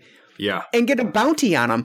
It's like, why are you giving away your cow? It doesn't make any sense. Exactly. It makes no sense. Fuck? I was like, oh, this is going to be really fucked up because they're going to use them as like a Chinese sweat factory. And then they sold them. I'm like, what? Like, my idea was better. Like, what are you doing? This doesn't make any sense. And this house for the ugly, it's like a kennel. Mm-hmm. And they're going to be put to death. Right. So they've already seen their friends die. Yeah. They're there. They're going to die. But how do they not die? Well, they had shenanigans. They went to a biker bar, became friends with bikers. Oh, my God. And the bikers broke them free. That's when I just wrote down, fuck this movie. Like, what is this shit? Oh my God. I thought they were drunk. And that's when I was again, I'm like, who is this movie marketed for? Like, I'm getting drunk. I just don't even, I don't get it. But then apparently in the special features, they said they were drinking root beer, which I guess I missed that or whatever. But bullshit. Yeah. I just, like, I don't know. It's what is the thing is, like, okay, so why is Scream Factory releasing this film under their label? Great question. Horrific. It's horrific. Well, so it's supposed to be. Well, the way it was cured is a horror and a comedy. Mm-hmm. It's neither scary, neither funny. Nope. It's just gross, but not gross out. It's just gross. Yeah. Like, I don't want to see a guy keep farting. I don't want to see a girl keep snotting and wiping it all over the place. Mm-hmm. I don't want to see a guy. Fuck, the nerd pissed himself, I think, 3 or 4 times. Yeah. How many times do I need to see more than that? Yeah. I felt like it might not have been, but it felt like way more than that at least. Like, they kept zooming in on his feet where he's pissing. I'm like, is he pulling his dick out? Like, what's happening here? Like, why? It's gross. Nerds don't do that. Right. I can't speak to all of them, but most of them don't. The other thing that really bugged me was, so they have this kid, Mackenzie Astin, who, it blew my mind. I didn't realize he's fucking Sean Astin's little brother. And his family, His father is John Astin. Yep. His Gomez from Addams Family. Yeah, his mom was like the president of SAG at the time. Like, what a family this guy comes from. And he actually went on to have a very long and prosperous career, which makes sense given who his family is. But apparently, in the special feature, there's almost a 30-minute interview with Mackenzie Astin. Mm-hmm. He was on the show Facts of Life. Facts of Life, yep, exactly. And apparently his brother was teasing him because he wasn't doing movies yet. Right. So he actually signed the contract for this film before his dad was able to read the script. I love that. And his dad was like, after he read it, he was like, no, we need to get out of this. and he didn't want to. Yeah. Right. So that's how bad this movie is. And he was so bad. And he was 12. It was in the summer when he was turning 12 to 13. That's how old he was. So, but he is not a mature person at this point, and his character isn't either. And his character is supposed to be 14 years old. Tangerine, on the other hand, I know she was only 16 during when this was filming, but she looks like she's like 18, 19, 20 years old. And it creeped me the fuck out. Exactly. Well, she is a woman. This is a little boy. Yeah. And they're trying to make this a romantic thing, a love interest. And it was just creepy to me when she was like seducing him, because she was seducing him as a woman would seduce a man when it looked, and obviously it's two kids, but it became very natural to her, whatever the reason. You know why? You want to know the reason why? Yeah. You want to know the fucking reason why? Yes, I know. Tangerine? It's because they were dating in real life. Yeah, which blows my mind still. And broke up halfway through production. Yeah, love that story. He's 13, 14. She's 15, 16. He's 12, 13. 12, 13, pardon me. Yeah. Like, she seems a lot more mature than him. Exactly. And that's why it was throwing me off so much. And what is, because the other thing is, what is their, like, how old is she supposed to be? Because she lives by herself, from what I could tell, in this like basement somewhere. So I would assume she's paying rent to live wherever it is. And does the boy have some connection to the building she's living in? Because he just walks in like it's his own fucking house. Because he thinks they're steady now, because he's helping her out with her fashion parade. It is creepy because to me, I thought she was at least 18 years old. That's what I thought too. And he had a puppy crush on her, and she was using a kid to further her career. Right. As a fraud, because she didn't draw any of these designs. Exactly. And Juice, her boyfriend, again, looks like he's like 18 years old. That's why I thought she was, because she looks like a fucking woman in this, you know? Like, the clothes she's wearing, the way she presents herself, the way she flirts, like, man, it was just fucking weird to me. And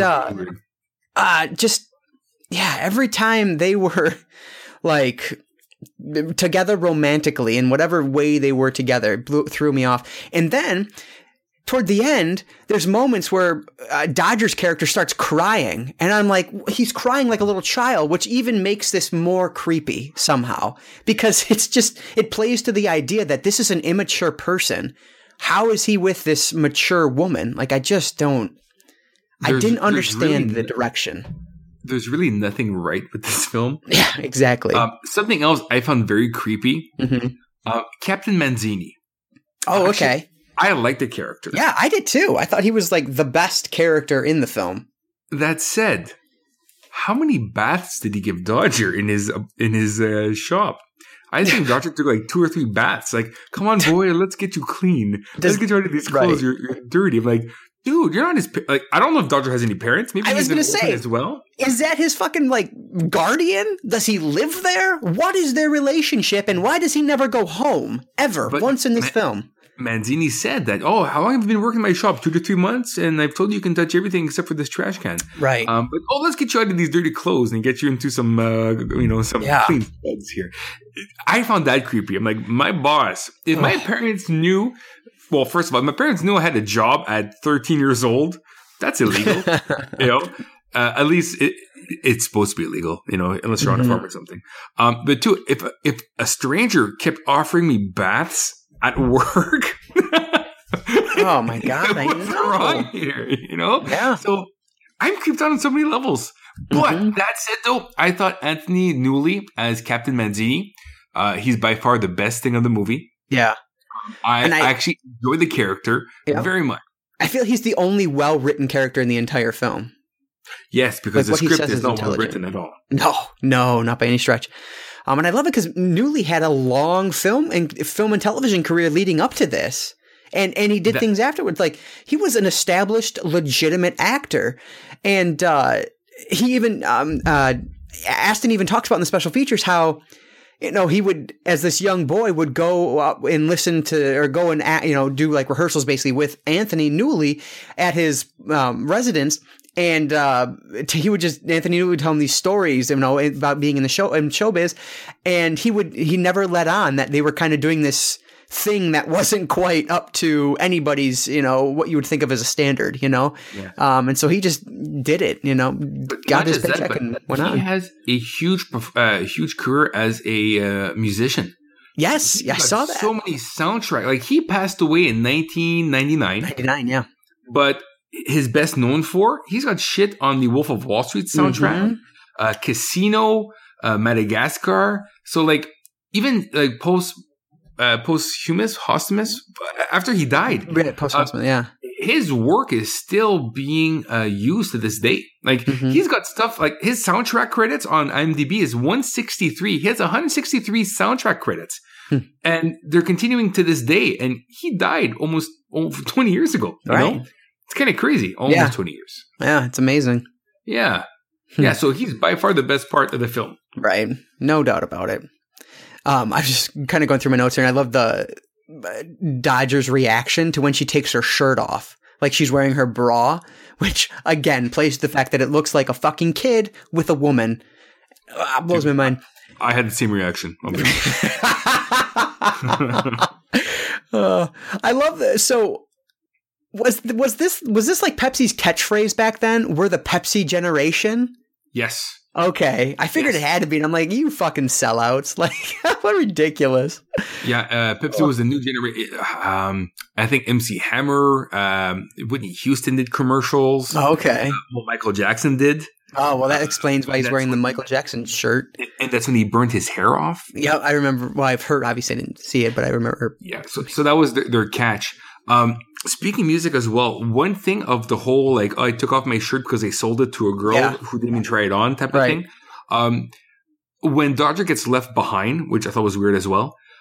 Yes, for some reason, I know. The song that was being played out in the club, I thought was really catchy. Oh, I remember what we were talking about. I can remember the exact specific moment, but I don't remember the song. I don't know what the song is, but I'm like, this is actually not bad. It's one of the better things of this production. That's funny. I'm kind of interested. I want to know.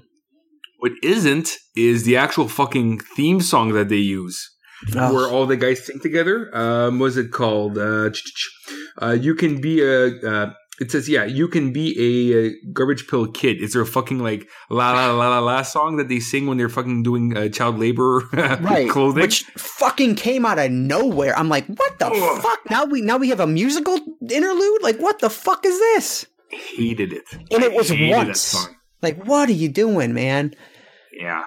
Yeah, well, but I was gonna wait until after a recap to mention this, but I feel it's kind of appropriate right now because we're talking about the song. So, according to IMDb, this film got nominated for 4 awards. Oh, okay.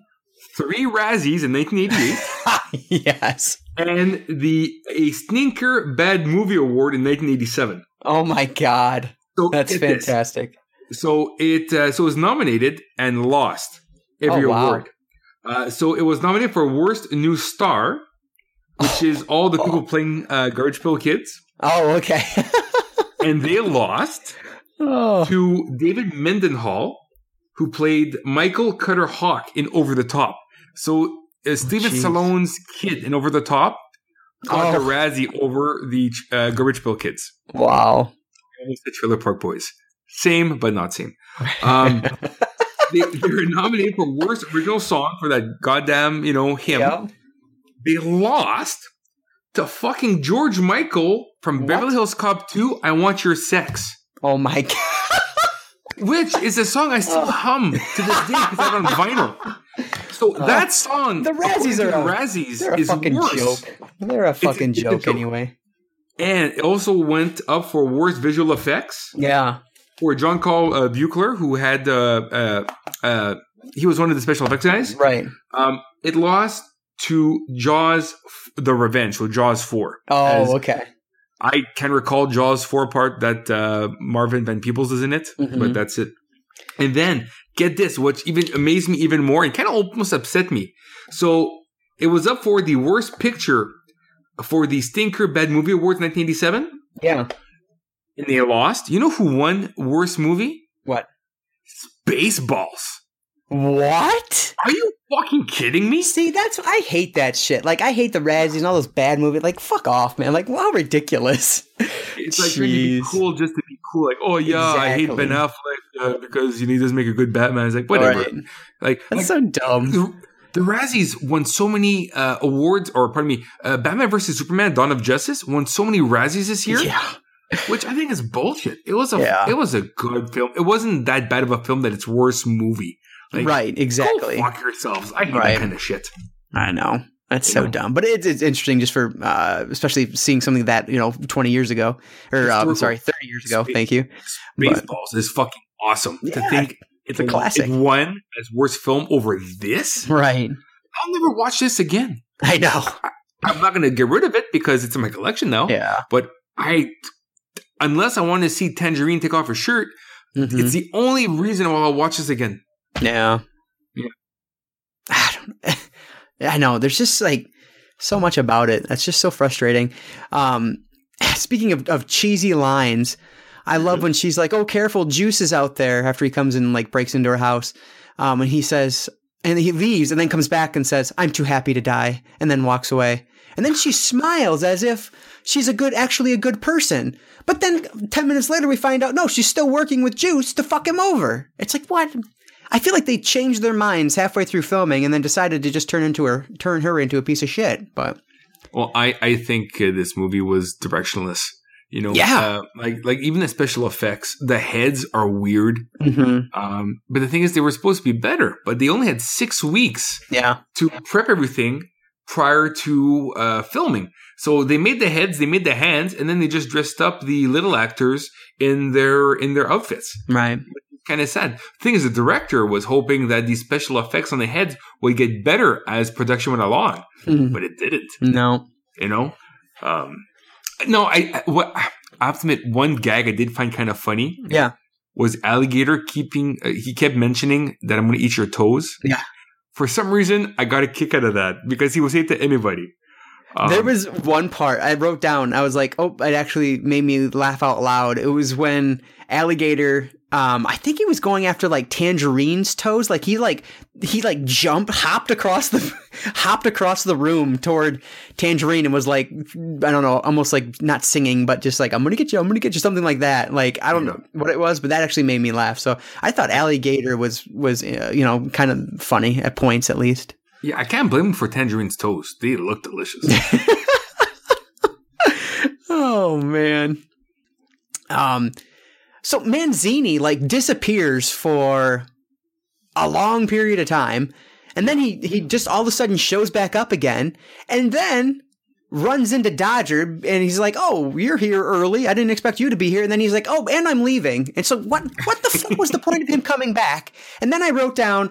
And then I realized, and I wrote down, like, why do I care? Like, this is what a dumb thing to point out in a film like this. Like, that's not something we need to worry about when we have all these other problems going on. But it's like, geez, oh, Pete. Like, you're watching this, and like, I started the movie. I'm like, you know what? This is going to be great. Like, I really did. I'm like, this is going to be a blast from the past. Yeah. But by the end of the film, well, between my naps during the film, I just didn't care anymore. Right. Like when the kids, they finally escape because of the bikers from the ugly house, and then they go and crash the fashion show. Mm-hmm. I just couldn't care. I know, it was so long. It felt so long. I'm like, come on, just fucking end, man. Well, how long is this movie? An hour and 40 minutes. My wife called me about an hour in. She was getting off work, and so I hit pause. Yeah. And I was like, are you fucking kidding? I have 40 more minutes of this shit? Like, I couldn't fucking believe it. Oh, I was so annoyed. Yeah, but time slows down. Or it's like hour and 37 minutes, I guess. But that's so too long. Yeah, it definitely is. And did you catch the name of the bar? No. The toughest bar in the world. Oh, yeah. What the fuck? Like, it's not funny. It's just lazy writing. I'm like, you couldn't come up with anything better than that?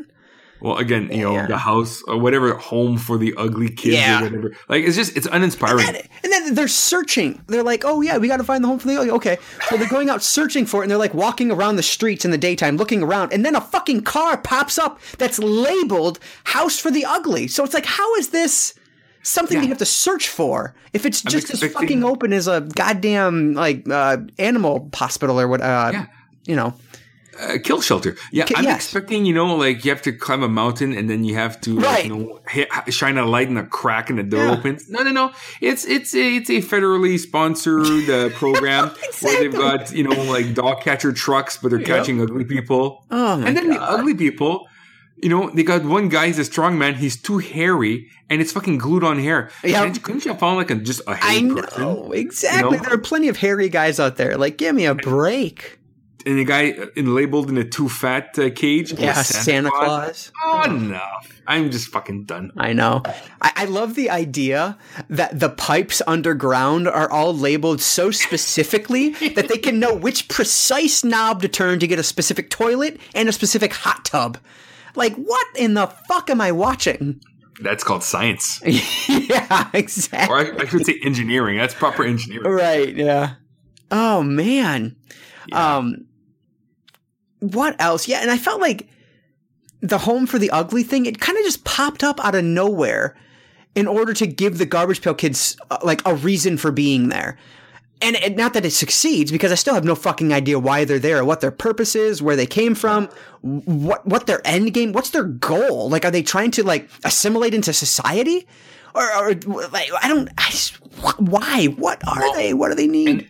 Another thing is that, they're looking for their friends. So did their friends escape that garbage pail? Or is there another garbage pail somewhere else? Exactly. Is there a world of these things? How do they communicate? Like, are garbage pails portals to a different dimension? Mm-hmm. I don't know. But what annoyed me the most, though, like if you look at all the kids, as gross as some of them were, I really hated the fucking greaser one. I know, with this fucking pocket knife. First of all, would the greaser really be a fashionista? Probably not. He probably, but I just, for some reason, he really bugged me because why is he a garbage pail kid? Because he fucking likes the 50s? Like there's nothing ugly or gross about this guy. He's just Gary the Greaser, whatever the fuck he's called. Greaser Greg. He's a grease monkey. Who gives a fuck? Let him go work in a fucking car shop, Why is he pale? He's got the attitude. Go work in a tattoo parlor. I don't know. Exactly.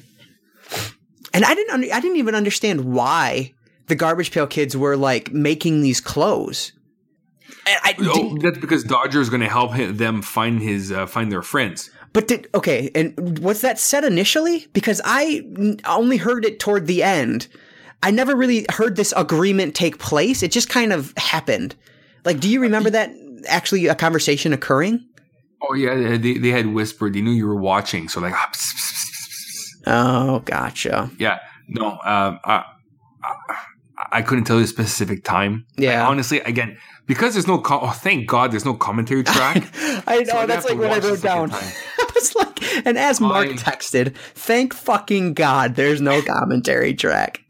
Oh man, and that's something else. So this is a collector's edition. Oh yeah, it's got 4 fucking interviews, and that's it. Right, and the trailer. How is this warranted a collector's edition? That's what I don't get. Ninja 3 had more special features. Yeah. See, I don't and I feel like there's a point where Scream Factory kind of makes a turn for the worst. And I feel like it was somewhere around the point where they released Garbage Pail Kids, because the quality of the releases they start doing at a point, it just seems lesser. Like they don't care as much about the quality as opposed to, are there people that are going to buy this? Which, it's a business, so I understand that. But, yeah, at one point, I felt like I could trust, to buy almost anything from them, But now, having seen this, it's like, oh boy, I need to do some watching before I do some buying, I think, in terms of these collector's editions. This could have been one of those Shout Selects that they're doing right now, like with Red Dawn. Right. It's not a fucking horror movie or a sci-fi film. Why is it in this line? It's not a collector's edition. Exactly. To me, it's like, it's a nice transfer. Like the film itself looked good. Oh, no doubt. It's a good, for a film that's made in 87, it looks good. It sounds good. Mm-hmm. I think there's a bit of a few scratches and things like that, but to me, I don't care. It doesn't bug me at all. Right, me either. But to pay Well, okay, I got this on a deal. So that when they had their sale, I think this cost maybe $13. Oh my God, maybe 15, whatever. So thank Christ I didn't pay fucking $29 for this because I paid $23 for this last week, and I am pissed. Yeah, I'm sorry. I really apologize. That's not your fault. I'm not really sorry, but yeah. So I got this on a sale, so I'm not too like bummed out by me paying it, but yeah, I'd be pissed paying $23 US. That's like 30 Canadian. Yeah. 30 bones on this? Fuck that noise. So annoyed. One line I did love, and this was obviously from Manzini. Dodger says, "Captain, we're retreating." And Manzini says, "Nonsense, we're merely advancing in a different direction." That was hilarious. I like it. That was very quippy. I did enjoy that. I'm trying to see, I'm just going through here and see if there's anything else that kind of stood out to me as something really negative that I wanted to talk about, or something even positive that I was able to find. But so this was Captain Manzini's, Anthony Newley's. It's his last film role, it's his last film role. Had a lot of TV credits after this. Yeah. And funny enough, he was actually, because he's a soundtrack guy, he was actually nominated for an Oscar in '72 for Best Music. Oh wow! He did not win, but he was still nominated. Yeah, that's awesome. Yeah, I'm trying to think of anything else that was interesting, and I am drawing a blank. Another thing that bugged me was every location in this film felt like I was watching a film set, and I hate that. Nothing felt genuine at all. Nothing. Not a single one. No. It's like, man, you can't... I don't know. What is funny, and they mentioned this in the one of the interviews, so the car that Tangerine was driving, it was the vehicle of the director's son. Oh, okay.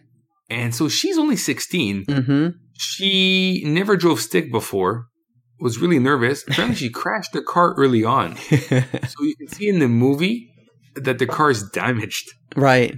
I think when she drives up at first, early in the film, you'll see like a big scrape on the passenger side door. Mm-hmm. Well, that's because she crashed the director's son's car. So he was not too impressed by it, but they had to go on. It was the only car. Yeah. So I found that was interesting.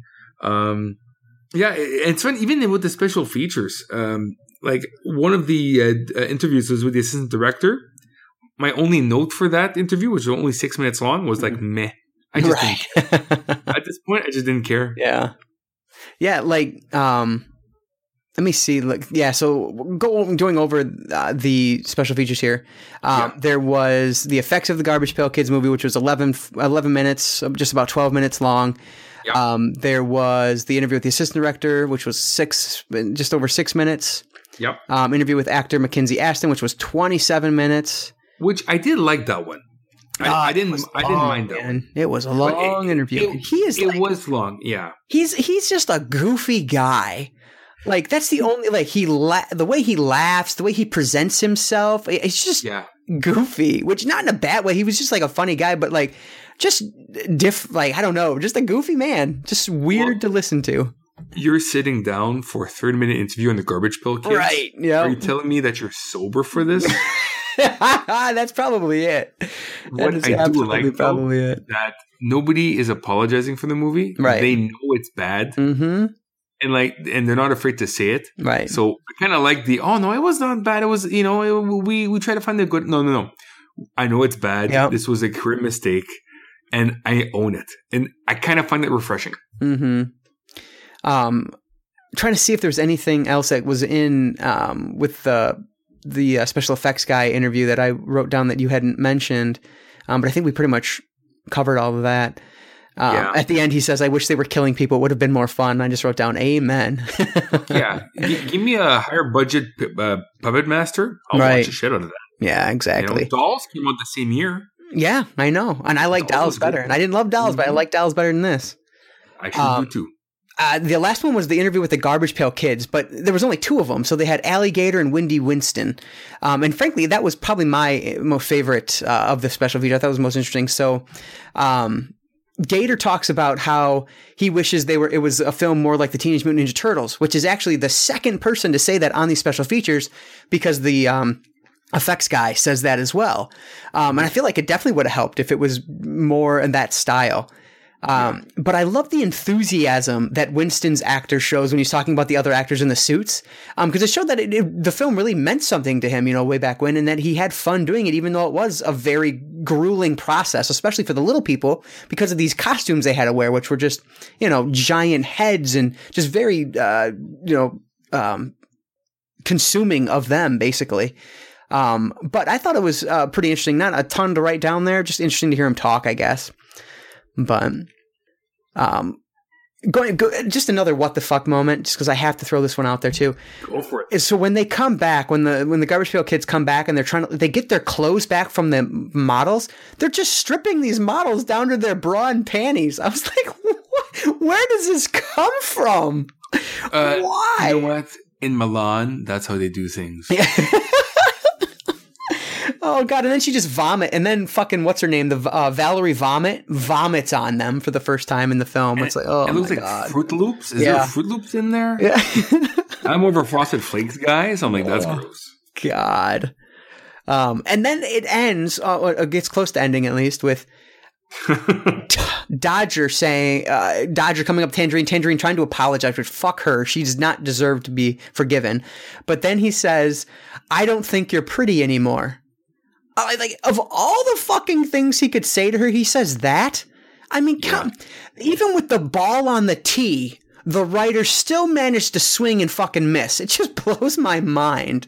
Well, I think that came from the heart, because they had broken up halfway through. Right, yeah, exactly. I think that he really, meant those words.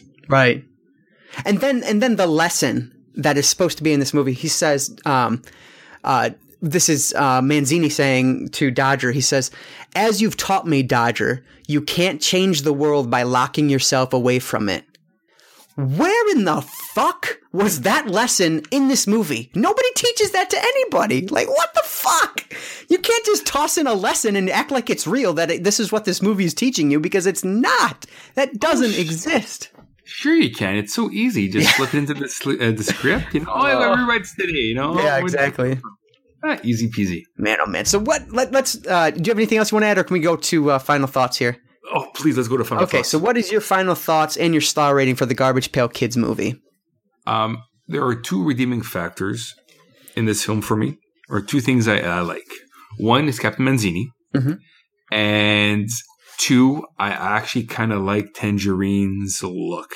She might be an ugly person on the outside or on the inside, but I dug the fashion that she wore. It was very 80s. It was, yeah, I did like that.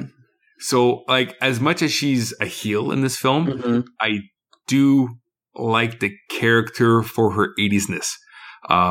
So, with that in mind, I give this film 1 star. Half a star because of Kat Manzini, and half a star because of Katie Barberi, who plays Tangerine. That's it. 1 star. Perfect. Yeah. Yeah. If you allowed 0.25s, I almost want to give it half a star, but nah, I'll give it the 1 star because Manzini was good. Tangerine was good. I think the little actors who played the characters, they're not bad. The characters themselves are bad, but it wasn't like, can you imagine acting one of those suits? I'm sure it's horrendous. It has to be. So for the effort, I give this a 1 star. It's a 1 star film, which I will probably never rewatch again until we revisit this 10 years later. Right. Oh, man. Yeah, so the Garbage Pail Kids movie is one that I'm sure somebody appreciates, even if it's just for the nostalgia factor of it. As someone watching this one for the first time, I absolutely hated it. It doesn't teach a good message. It doesn't make me laugh. And it isn't even that gross compared to what's advertised on the packaging. I'm really not sure what someone can point out as a positive with the film other than pointing to nostalgia. The acting is mostly fine, with Manzini standing out as being genuinely good, but it's terribly written with no clear through line taking us from the beginning to the end. It just doesn't make a whole lot of sense. It feels forced, and it moves incredibly slowly. I have no idea who the audience was for this thing when it released, but as small as it might have been back then, I bet you money it's even smaller today. The Garbage Pail Kids movie is not enjoyable at all. I'm giving it also 1 out of 4 stars. I wonder what their sell rate is on this. Like, how many units they actually move? That's a very good question. I wonder, man, I wish I had a contact within Scream Factory that could answer that, within Shout Factory, because I don't know. And I think it goes without saying that we would both just skip this one. Because even if you're a fan of the movie, if you don't own it any other way, and you just want it for a good transfer, sure, you can get it, but make sure you're waiting for a sale. But if you are thinking about getting it just for the special features, don't waste your time, because the special features are not worth it. You have, less than an hour and a half of total special features on the film. So, I mean, it's... less than an hour and a half. One of the worst collector's editions I've seen from Scream Factory, unfortunately. So it's for a completist only. Exactly right, which is what I am, and so that's why I have it. So you're welcome. Yes. All right, so let's move on to round 21 of the Besting the Backlog Challenge. So this is, of course, where we try to conquer our personal backlogs 1 week at a time.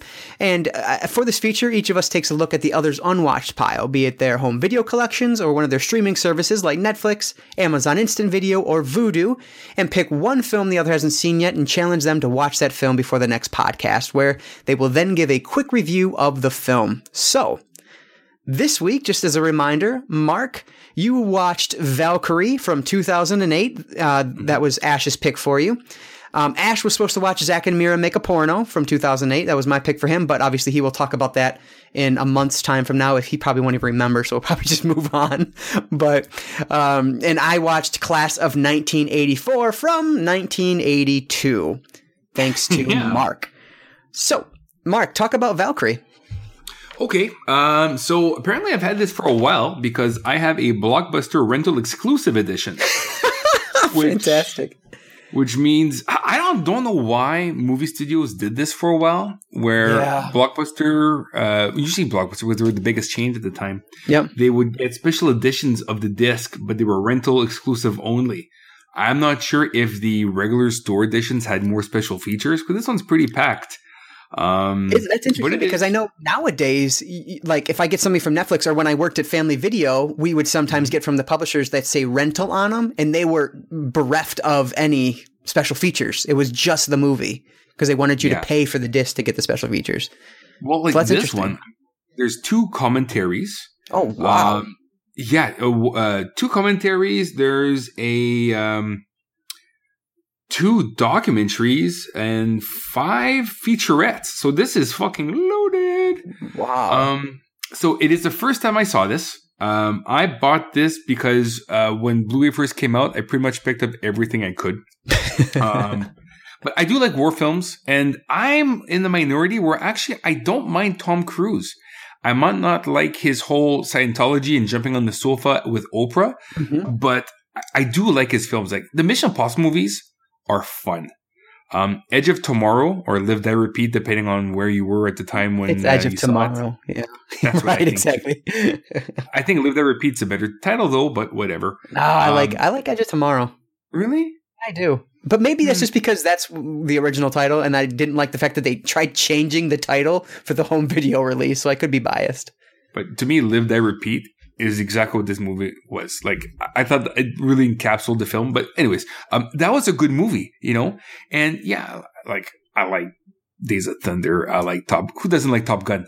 If you tell me you don't like Top Gun, then I just think you're a liar. Everybody likes Top Gun. It's so cool. Don't think I've ever watched it from beginning to end. Really? Yeah. Oh, interesting. Well, then I will write that down. Anyways. So I just never got to see this film just because I usually buy movies in bulk, and then I tend to watch 4, and then I buy another bunch of movies in bulk, and then I watch even less of those, and then I buy more. So, so this one, it's based on an attempt on Adolf Hitler's life. These bears are hitting me. On Adolf Hitler's life by actual Germans that didn't believe in his cause. And you'll find out as the movie goes along that there were multiple attempts on his life by other German soldiers prior to the end of the war, which makes sense because his vision was pretty fucked up. you would assume that there would be dissension in the ranks. And apparently there was. But you don't really hear too much about it. This movie is about one of those attempts. Obviously, it fails because he dies in a bunker in 1945. Spoiler alert. Jesus. Actually, the real thing, he dies in level 3 of the original Wolfenstein 3 in a mech suit. But, there it is. That isn't in any of the history books. Right. So, Cruise plays a guy by the name of Colonel Klaus von Stauffenberg, who gets bombed, or I guess he gets hurt in a raid in the war in Africa, Northern Africa, and goes back to the motherland and gets promoted, stuff like that, and gets recruited to try to kill Hitler. And that's pretty much the whole film. It's got a great cast. You got Bill Knightley, which I like a lot, Tom Wilkinson, Terrence Stamp, Eddie Izzard, Kenneth Branagh's in it as well, or Branagh, pardon me. Now, great cast. I didn't love this movie. I thought it dragged a tiny bit. I think it's because I know what happens at the end. So it's like, well, you know what I mean? And it's kind of weird to see all these British actors playing German soldiers. Like they're still Nazis, but they're against, Hitler, but they're still rooting for Nazis. Mm-hmm. But they're trying to kill Hitler. So it's like, do I cheer for them, or do I just cheer for them? Do I do anything? I don't know. Yeah. I think it's an odd vehicle for Tom Cruise. I guess at that point in his career, he was trying to change his outlook, movie wise, or his output. Mm-hmm. I don't know. I didn't hate the film. I thought the sound mixing was really good. Even in my current state of 2.0, I thought it sounded awesome. The war scenes were really cool. I just don't buy Tom Cruise as a Nazi soldier. I really don't. Yeah, so I just give this a pass. Would I watch this again? There are better war movies out there to watch than this one. Like tomorrow night at work, I'm bringing Full Metal Jacket because some of them have never seen it before, and I think that's a movie that should be seen. I've never seen that one either. Multiple times. What? Seriously? Yeah. Dude, Full Metal Jacket is the war movie for me. Like that is, when you think war films, I think Full Metal Jacket, because really it's two movies in one. It's Matthew Modine. He starts off in basic training and then goes to Vietnam. And it's the first half, it's all basic training. And at first, I have always thought that the first half was awesome because Arlie Emery is in it as the drill sergeant. Mm-hmm. And he is when I think U.S. Army drill sergeant, I think of Arlie Emery because of this role. And he used to be one. So that's why it feels so authentic. And also, I saw this movie way too young. And this movie scared the shit out of me because I'm like, if I ever go to war, if I ever get drafted, I am never getting out of basic training. Did they have the draft in Canada? I don't know. Oh, okay. I don't think so. Okay. I don't think so. I think curious since you said it. I was just curious. But I'm just saying, just if something like that happened, let's say that now the U.S. are talking about going to war with North Korea because of the ballistic missiles. Let's say that I have to get drafted. Well, I'm injured. I can't go to war. I have a hangnail that just won't heal. So I guess I don't qualify. You'll have to stay with the women and make ammunition. Fine. Fine. I'll do that. Mm-hmm. Whatever. But anyways, yeah. So I saw the movie way too young. I think I was maybe 8 or 9, and it scared the shit out of me. But it was so awesome. Vincent D'Onofrio, I think it's one of his first film roles. He is so good. So good. But then basic training ends, and then they go to Vietnam. But as I watch this when I'm older, that half of the film is fucking good too. It's so fucking good. The whole movie is awesome. You have to see it. And those that have seen it, I know I'm preaching to a choir because to me, it's Kubrick's best film. I like this more than The Shining. Oh, wow. I do. I think Shining would be number 2 for me. And I haven't seen all of Kubrick's. Okay, you haven't seen this movie. I've never seen Clockwork Orange. There you go. I said it. I said it on live podcasting. Recorded on a Tuesday, but released on a Friday. So But yeah, so to my limited Kubrick discography or filmography, I should say, I think Full Metal Jacket is his best. Then probably The Shining, which I like a lot. Then it kind of trickles down to like Eyes Wide Shut, just for Nicole Kidman. See, that's interesting because I've started watching Clockwork Orange like 3 times. And I think the furthest I've gotten into it was maybe like 30 minutes. And for whatever reason, I just never finished it. So I've never watched that one from beginning to end either. And Kubrick is one where I want to watch all his films. I want to go through his entire filmography. I just haven't. Like I've seen a number, but not all of them. And I need to correct that. Oh, well, that's something we might correct later on down the year. Exactly. I don't know. But so long story short, Valky is good. I've seen better. I'll give it 2 out of 4 stars. 2 out of 4. Okay, excellent. Yeah, I like I mentioned last week, this is one I saw in like an advanced screening. My friend won tickets or something, and so we went to it. But I don't remember much about it, any specifics or anything. I remember liking it, but it was nothing that blew me away. I don't think I ended up ever owning it, ever buying it. And I don't know, and I've never seen it since then. And so I know it's not something that really affected me in any profound way, obviously. But I didn't give it a score on IMDb, unfortunately. So I can't tell you what that was. Yeah. But I bet you would have given it 12 out of 10. Good guess. It's just okay. But they're free tickets, so I'll give it a 12. Oh, fuck. I don't even know how you register that on the website. Like, I don't know if you know code. Maybe you're Neo and you can change things. Exactly. I don't know. It's hilarious. So, for me, I watched Class of 1984. So this was one I knew very little about, and I ended up just buying because it was a Scream Factory Collector's Edition that I didn't own, and it went on sale. So I knew very little going into this one, and that's probably for the best. So Class of 1984 is about a new music teacher at this high school. It's this, I can't remember the name of the high school, I guess, but it's this like inner city high school. And he's coming in, and it's a very troubled high school that he's coming into. So he sees that there's a lot of problems with the students and basically decides he's not going to let them walk all over him. Specifically, there's this gang that pretty much runs the entire high school. And they decide to give Mr. Norris a bit of a hard time. Well, Mr. Norris pushes right back, and this sets off a war of sorts between this gang led by Peter Stegman and Mr. Norris that goes much, much further than you might expect. So this movie was absolutely infuriating from the very beginning all the way to the end. It sets up like it might be one of those, quote unquote, teacher helps fix screwed up students to reach full potential tales. But that, what'd you say? Lean on me. Yes, exactly. But that could not be further from what this movie actually is.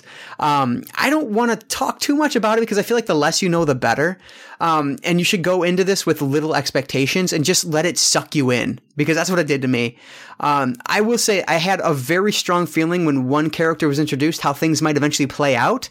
And the fact that I was right just pissed me off so much because it's so fucked up. But I don't want to give any spoilers, so I won't talk about that. And really, that's all I kind of want to say about it. This one pissed me off in all the right ways. It plays out, and the way it plays out is just, it's a ton of fun to watch. It's a mean movie, but definitely worth your time. I really, really like this one. And it's one I would definitely see myself watching multiple times. It's just a fucking excellent, like, exploitation film, if you want to call it that. Yeah, I really liked it. So I'm giving Class of 1984 3.5 out of 4 stars.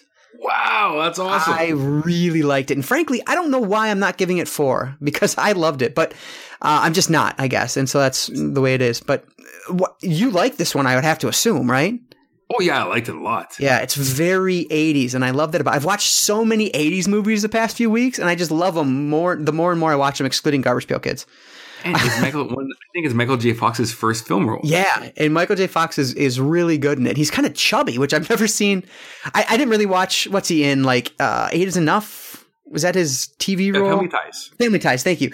I never really watched that one, and he might be chubby in there just as a kid, but like I've never seen him chubby before because like I just picture him from Back to the Future. You know, that's kind of my first introduction to him, and so I've never really seen him chubby, and I thought that was interesting. But man, the places this fucking movie goes, it's like. Wow! Why are you making these decisions, Mr. Norris? Because you're just making this worse. Like, what are you doing? This is one I would love to talk about in full, like spoilers and everything. Man, imagine if we did Class of 1984 this week instead of the Garbage Pail Kids. Oh man, that would have been fun. You know what? But I didn't want to. I know, exactly. I wanted to watch the Garbage Pail Kids. But yeah, so I'm really glad you had me watch this one because I don't know when I ever would have put it on. And this is another one that I flipped the cover because the original cover art is so great for it. I just love it. I love the poster for this film. I still don't have it in my possession, but I want it. I was just going to say, this is a film I would love to have the poster of. I would have it up on my wall. The special features on this one, there's not a ton. This is another collector's edition. You know what? I think there was a commentary track that I didn't listen to. I'm pretty certain there was, but it has interviews with the main female bad girl who is very sexy. I forget her name now. Patsy, Lisa Langlois, whatever. She's Langlois. Yeah, Langlois. Oh, okay. I thought you said Langwhat. Okay. Okay. Yeah, but there's an interview with her. Interview with, I think it was the director. I don't know. I kind of put him on in the background. I can't remember exactly who it was, but this one was written by Tom Holland, who the name immediately, I recognized the name, and I was like, what the hell do I know him from? Oh, and then Child's Play. He wrote Child's Play as well. So, yeah. Didn't he do Fright Night? He did Fright Night. Yes. Yep, he did. Absolutely right. Fright Night. Yeah. So, I mean, he's definitely a good As I stare at the Fright Night poster right in front of me. Written and directed by Tom Holland. Yeah. That's funny. But yeah, this one, watch this movie if you've not seen it. This one I would definitely recommend picking up from Scream. Oh. Do you own this one from Scream? I do. Yeah. But just thinking about it now, Fright Night, does it have a decent Blu-ray release? I don't think it does. You know, Fright Night was a weird one because it was released by, Twilight Time. Twilight Time, and it's a very limited edition version. But then they like reprinted it and released it again, and it's sold out too, as far as I remember. So it's very difficult to find without looking it up. That's kind of what I know about the Fright Night Blu-ray, is that it's hard to find. I just have a DVD of it. Okay. But that'd be one to get a Wham Bam Thank You Ma'am special edition. Yeah. That'd be fantastic. Yeah, absolutely right. I'm sure there's something with the rights, which is why they probably weren't able to do it, but that's how it always goes. That's the thing with Twilight Time too, is that, they have like a window that they can release this film. Yep. Right? So that's why, 1,000 copies between the hours of 8 and 6 on March 7th. Right. And then they'll stop the pre-orders and then that's it. You know? But yeah, so that was my take on Class of 1984. Watch it. 3.5 out of 4 stars. I really enjoyed it. So let's figure out what we are watching for next week. So we're back to the pick for ourselves week. So we will just do that this week, and then we'll pick for each other next week, I guess. Sure. So I had a film in mind because we were going to stick with Scream Factory, just given the week here, or the theme here. But I'm going to cheat. And I apologize because I know what you're doing is from Scream Factory, but I am going to cheat because I don't have a ton of extra time. And so I want to watch this movie and I want to watch the special features on it because I want to review it for the website. And I'll talk about it on here, just as well too, because there's different audiences sometimes. So, but I really want to get a Blu-ray review up of Kathy's Curse, because that Blu-ray is not coming out until April 11th. And so I want to make sure people know if it's worth their time or not. And so I'm going to bypass Scream Factory this week, and I'm going to sub in a Severin film. So I'm going to do the Blu-ray of Kathy's Curse. So that's my pick for next week. So what about you? What are you going to watch for next week? Well, I'm going to have to pick up Kathy's Curse when it's released to the masses. Yeah. Hopefully I'll be able to get it at Shockstock in May. Oh, and speaking of pre-releases and whatever, so Vinegar Syndrome, I've already pre-ordered it, but on their website, they have a pre-order for Psycho Cop 2. Yeah. Get Psycho Cop 2. A satanic cop kills people in the high-rise. Think of Tom Atkins, right? No. It's a Pittsburgh actor. Let me just find it here. I'm thinking of Maniac Cop. Is that Tom Atkins? Oh, yeah. This is Psycho Cop. Yes, okay. This is Psycho Cop 2, which is even better. I think so. Robert Cop Schaefer? Is that his name? Officer Joe Vickers. Yes, Joe Vickers, Bobby Ray Schaefer. Fuck, is this good? Now, there's a heavily edited version of this film on YouTube. Yeah. Vinegar Syndrome has it unfucking cut. Oh, nice. And I remember seeing this on Cinemax back in the day because I like to watch movies with boobies and gore. That's and right. There's Julie Strains in it, so you know it's going to be good boobies. And there's some gory, satanic gore as a crazy cop killing people after hours in a high-rise. So think Maniac Cop meets Die Hard, and this is the film. Worth it. It is so worth it. I think I paid usually I get these movies at Cinema Wasteland, but since I won't be there and I want to make sure I get a copy, because that's the thing with Severin and Vinegar Syndrome, they release these movies.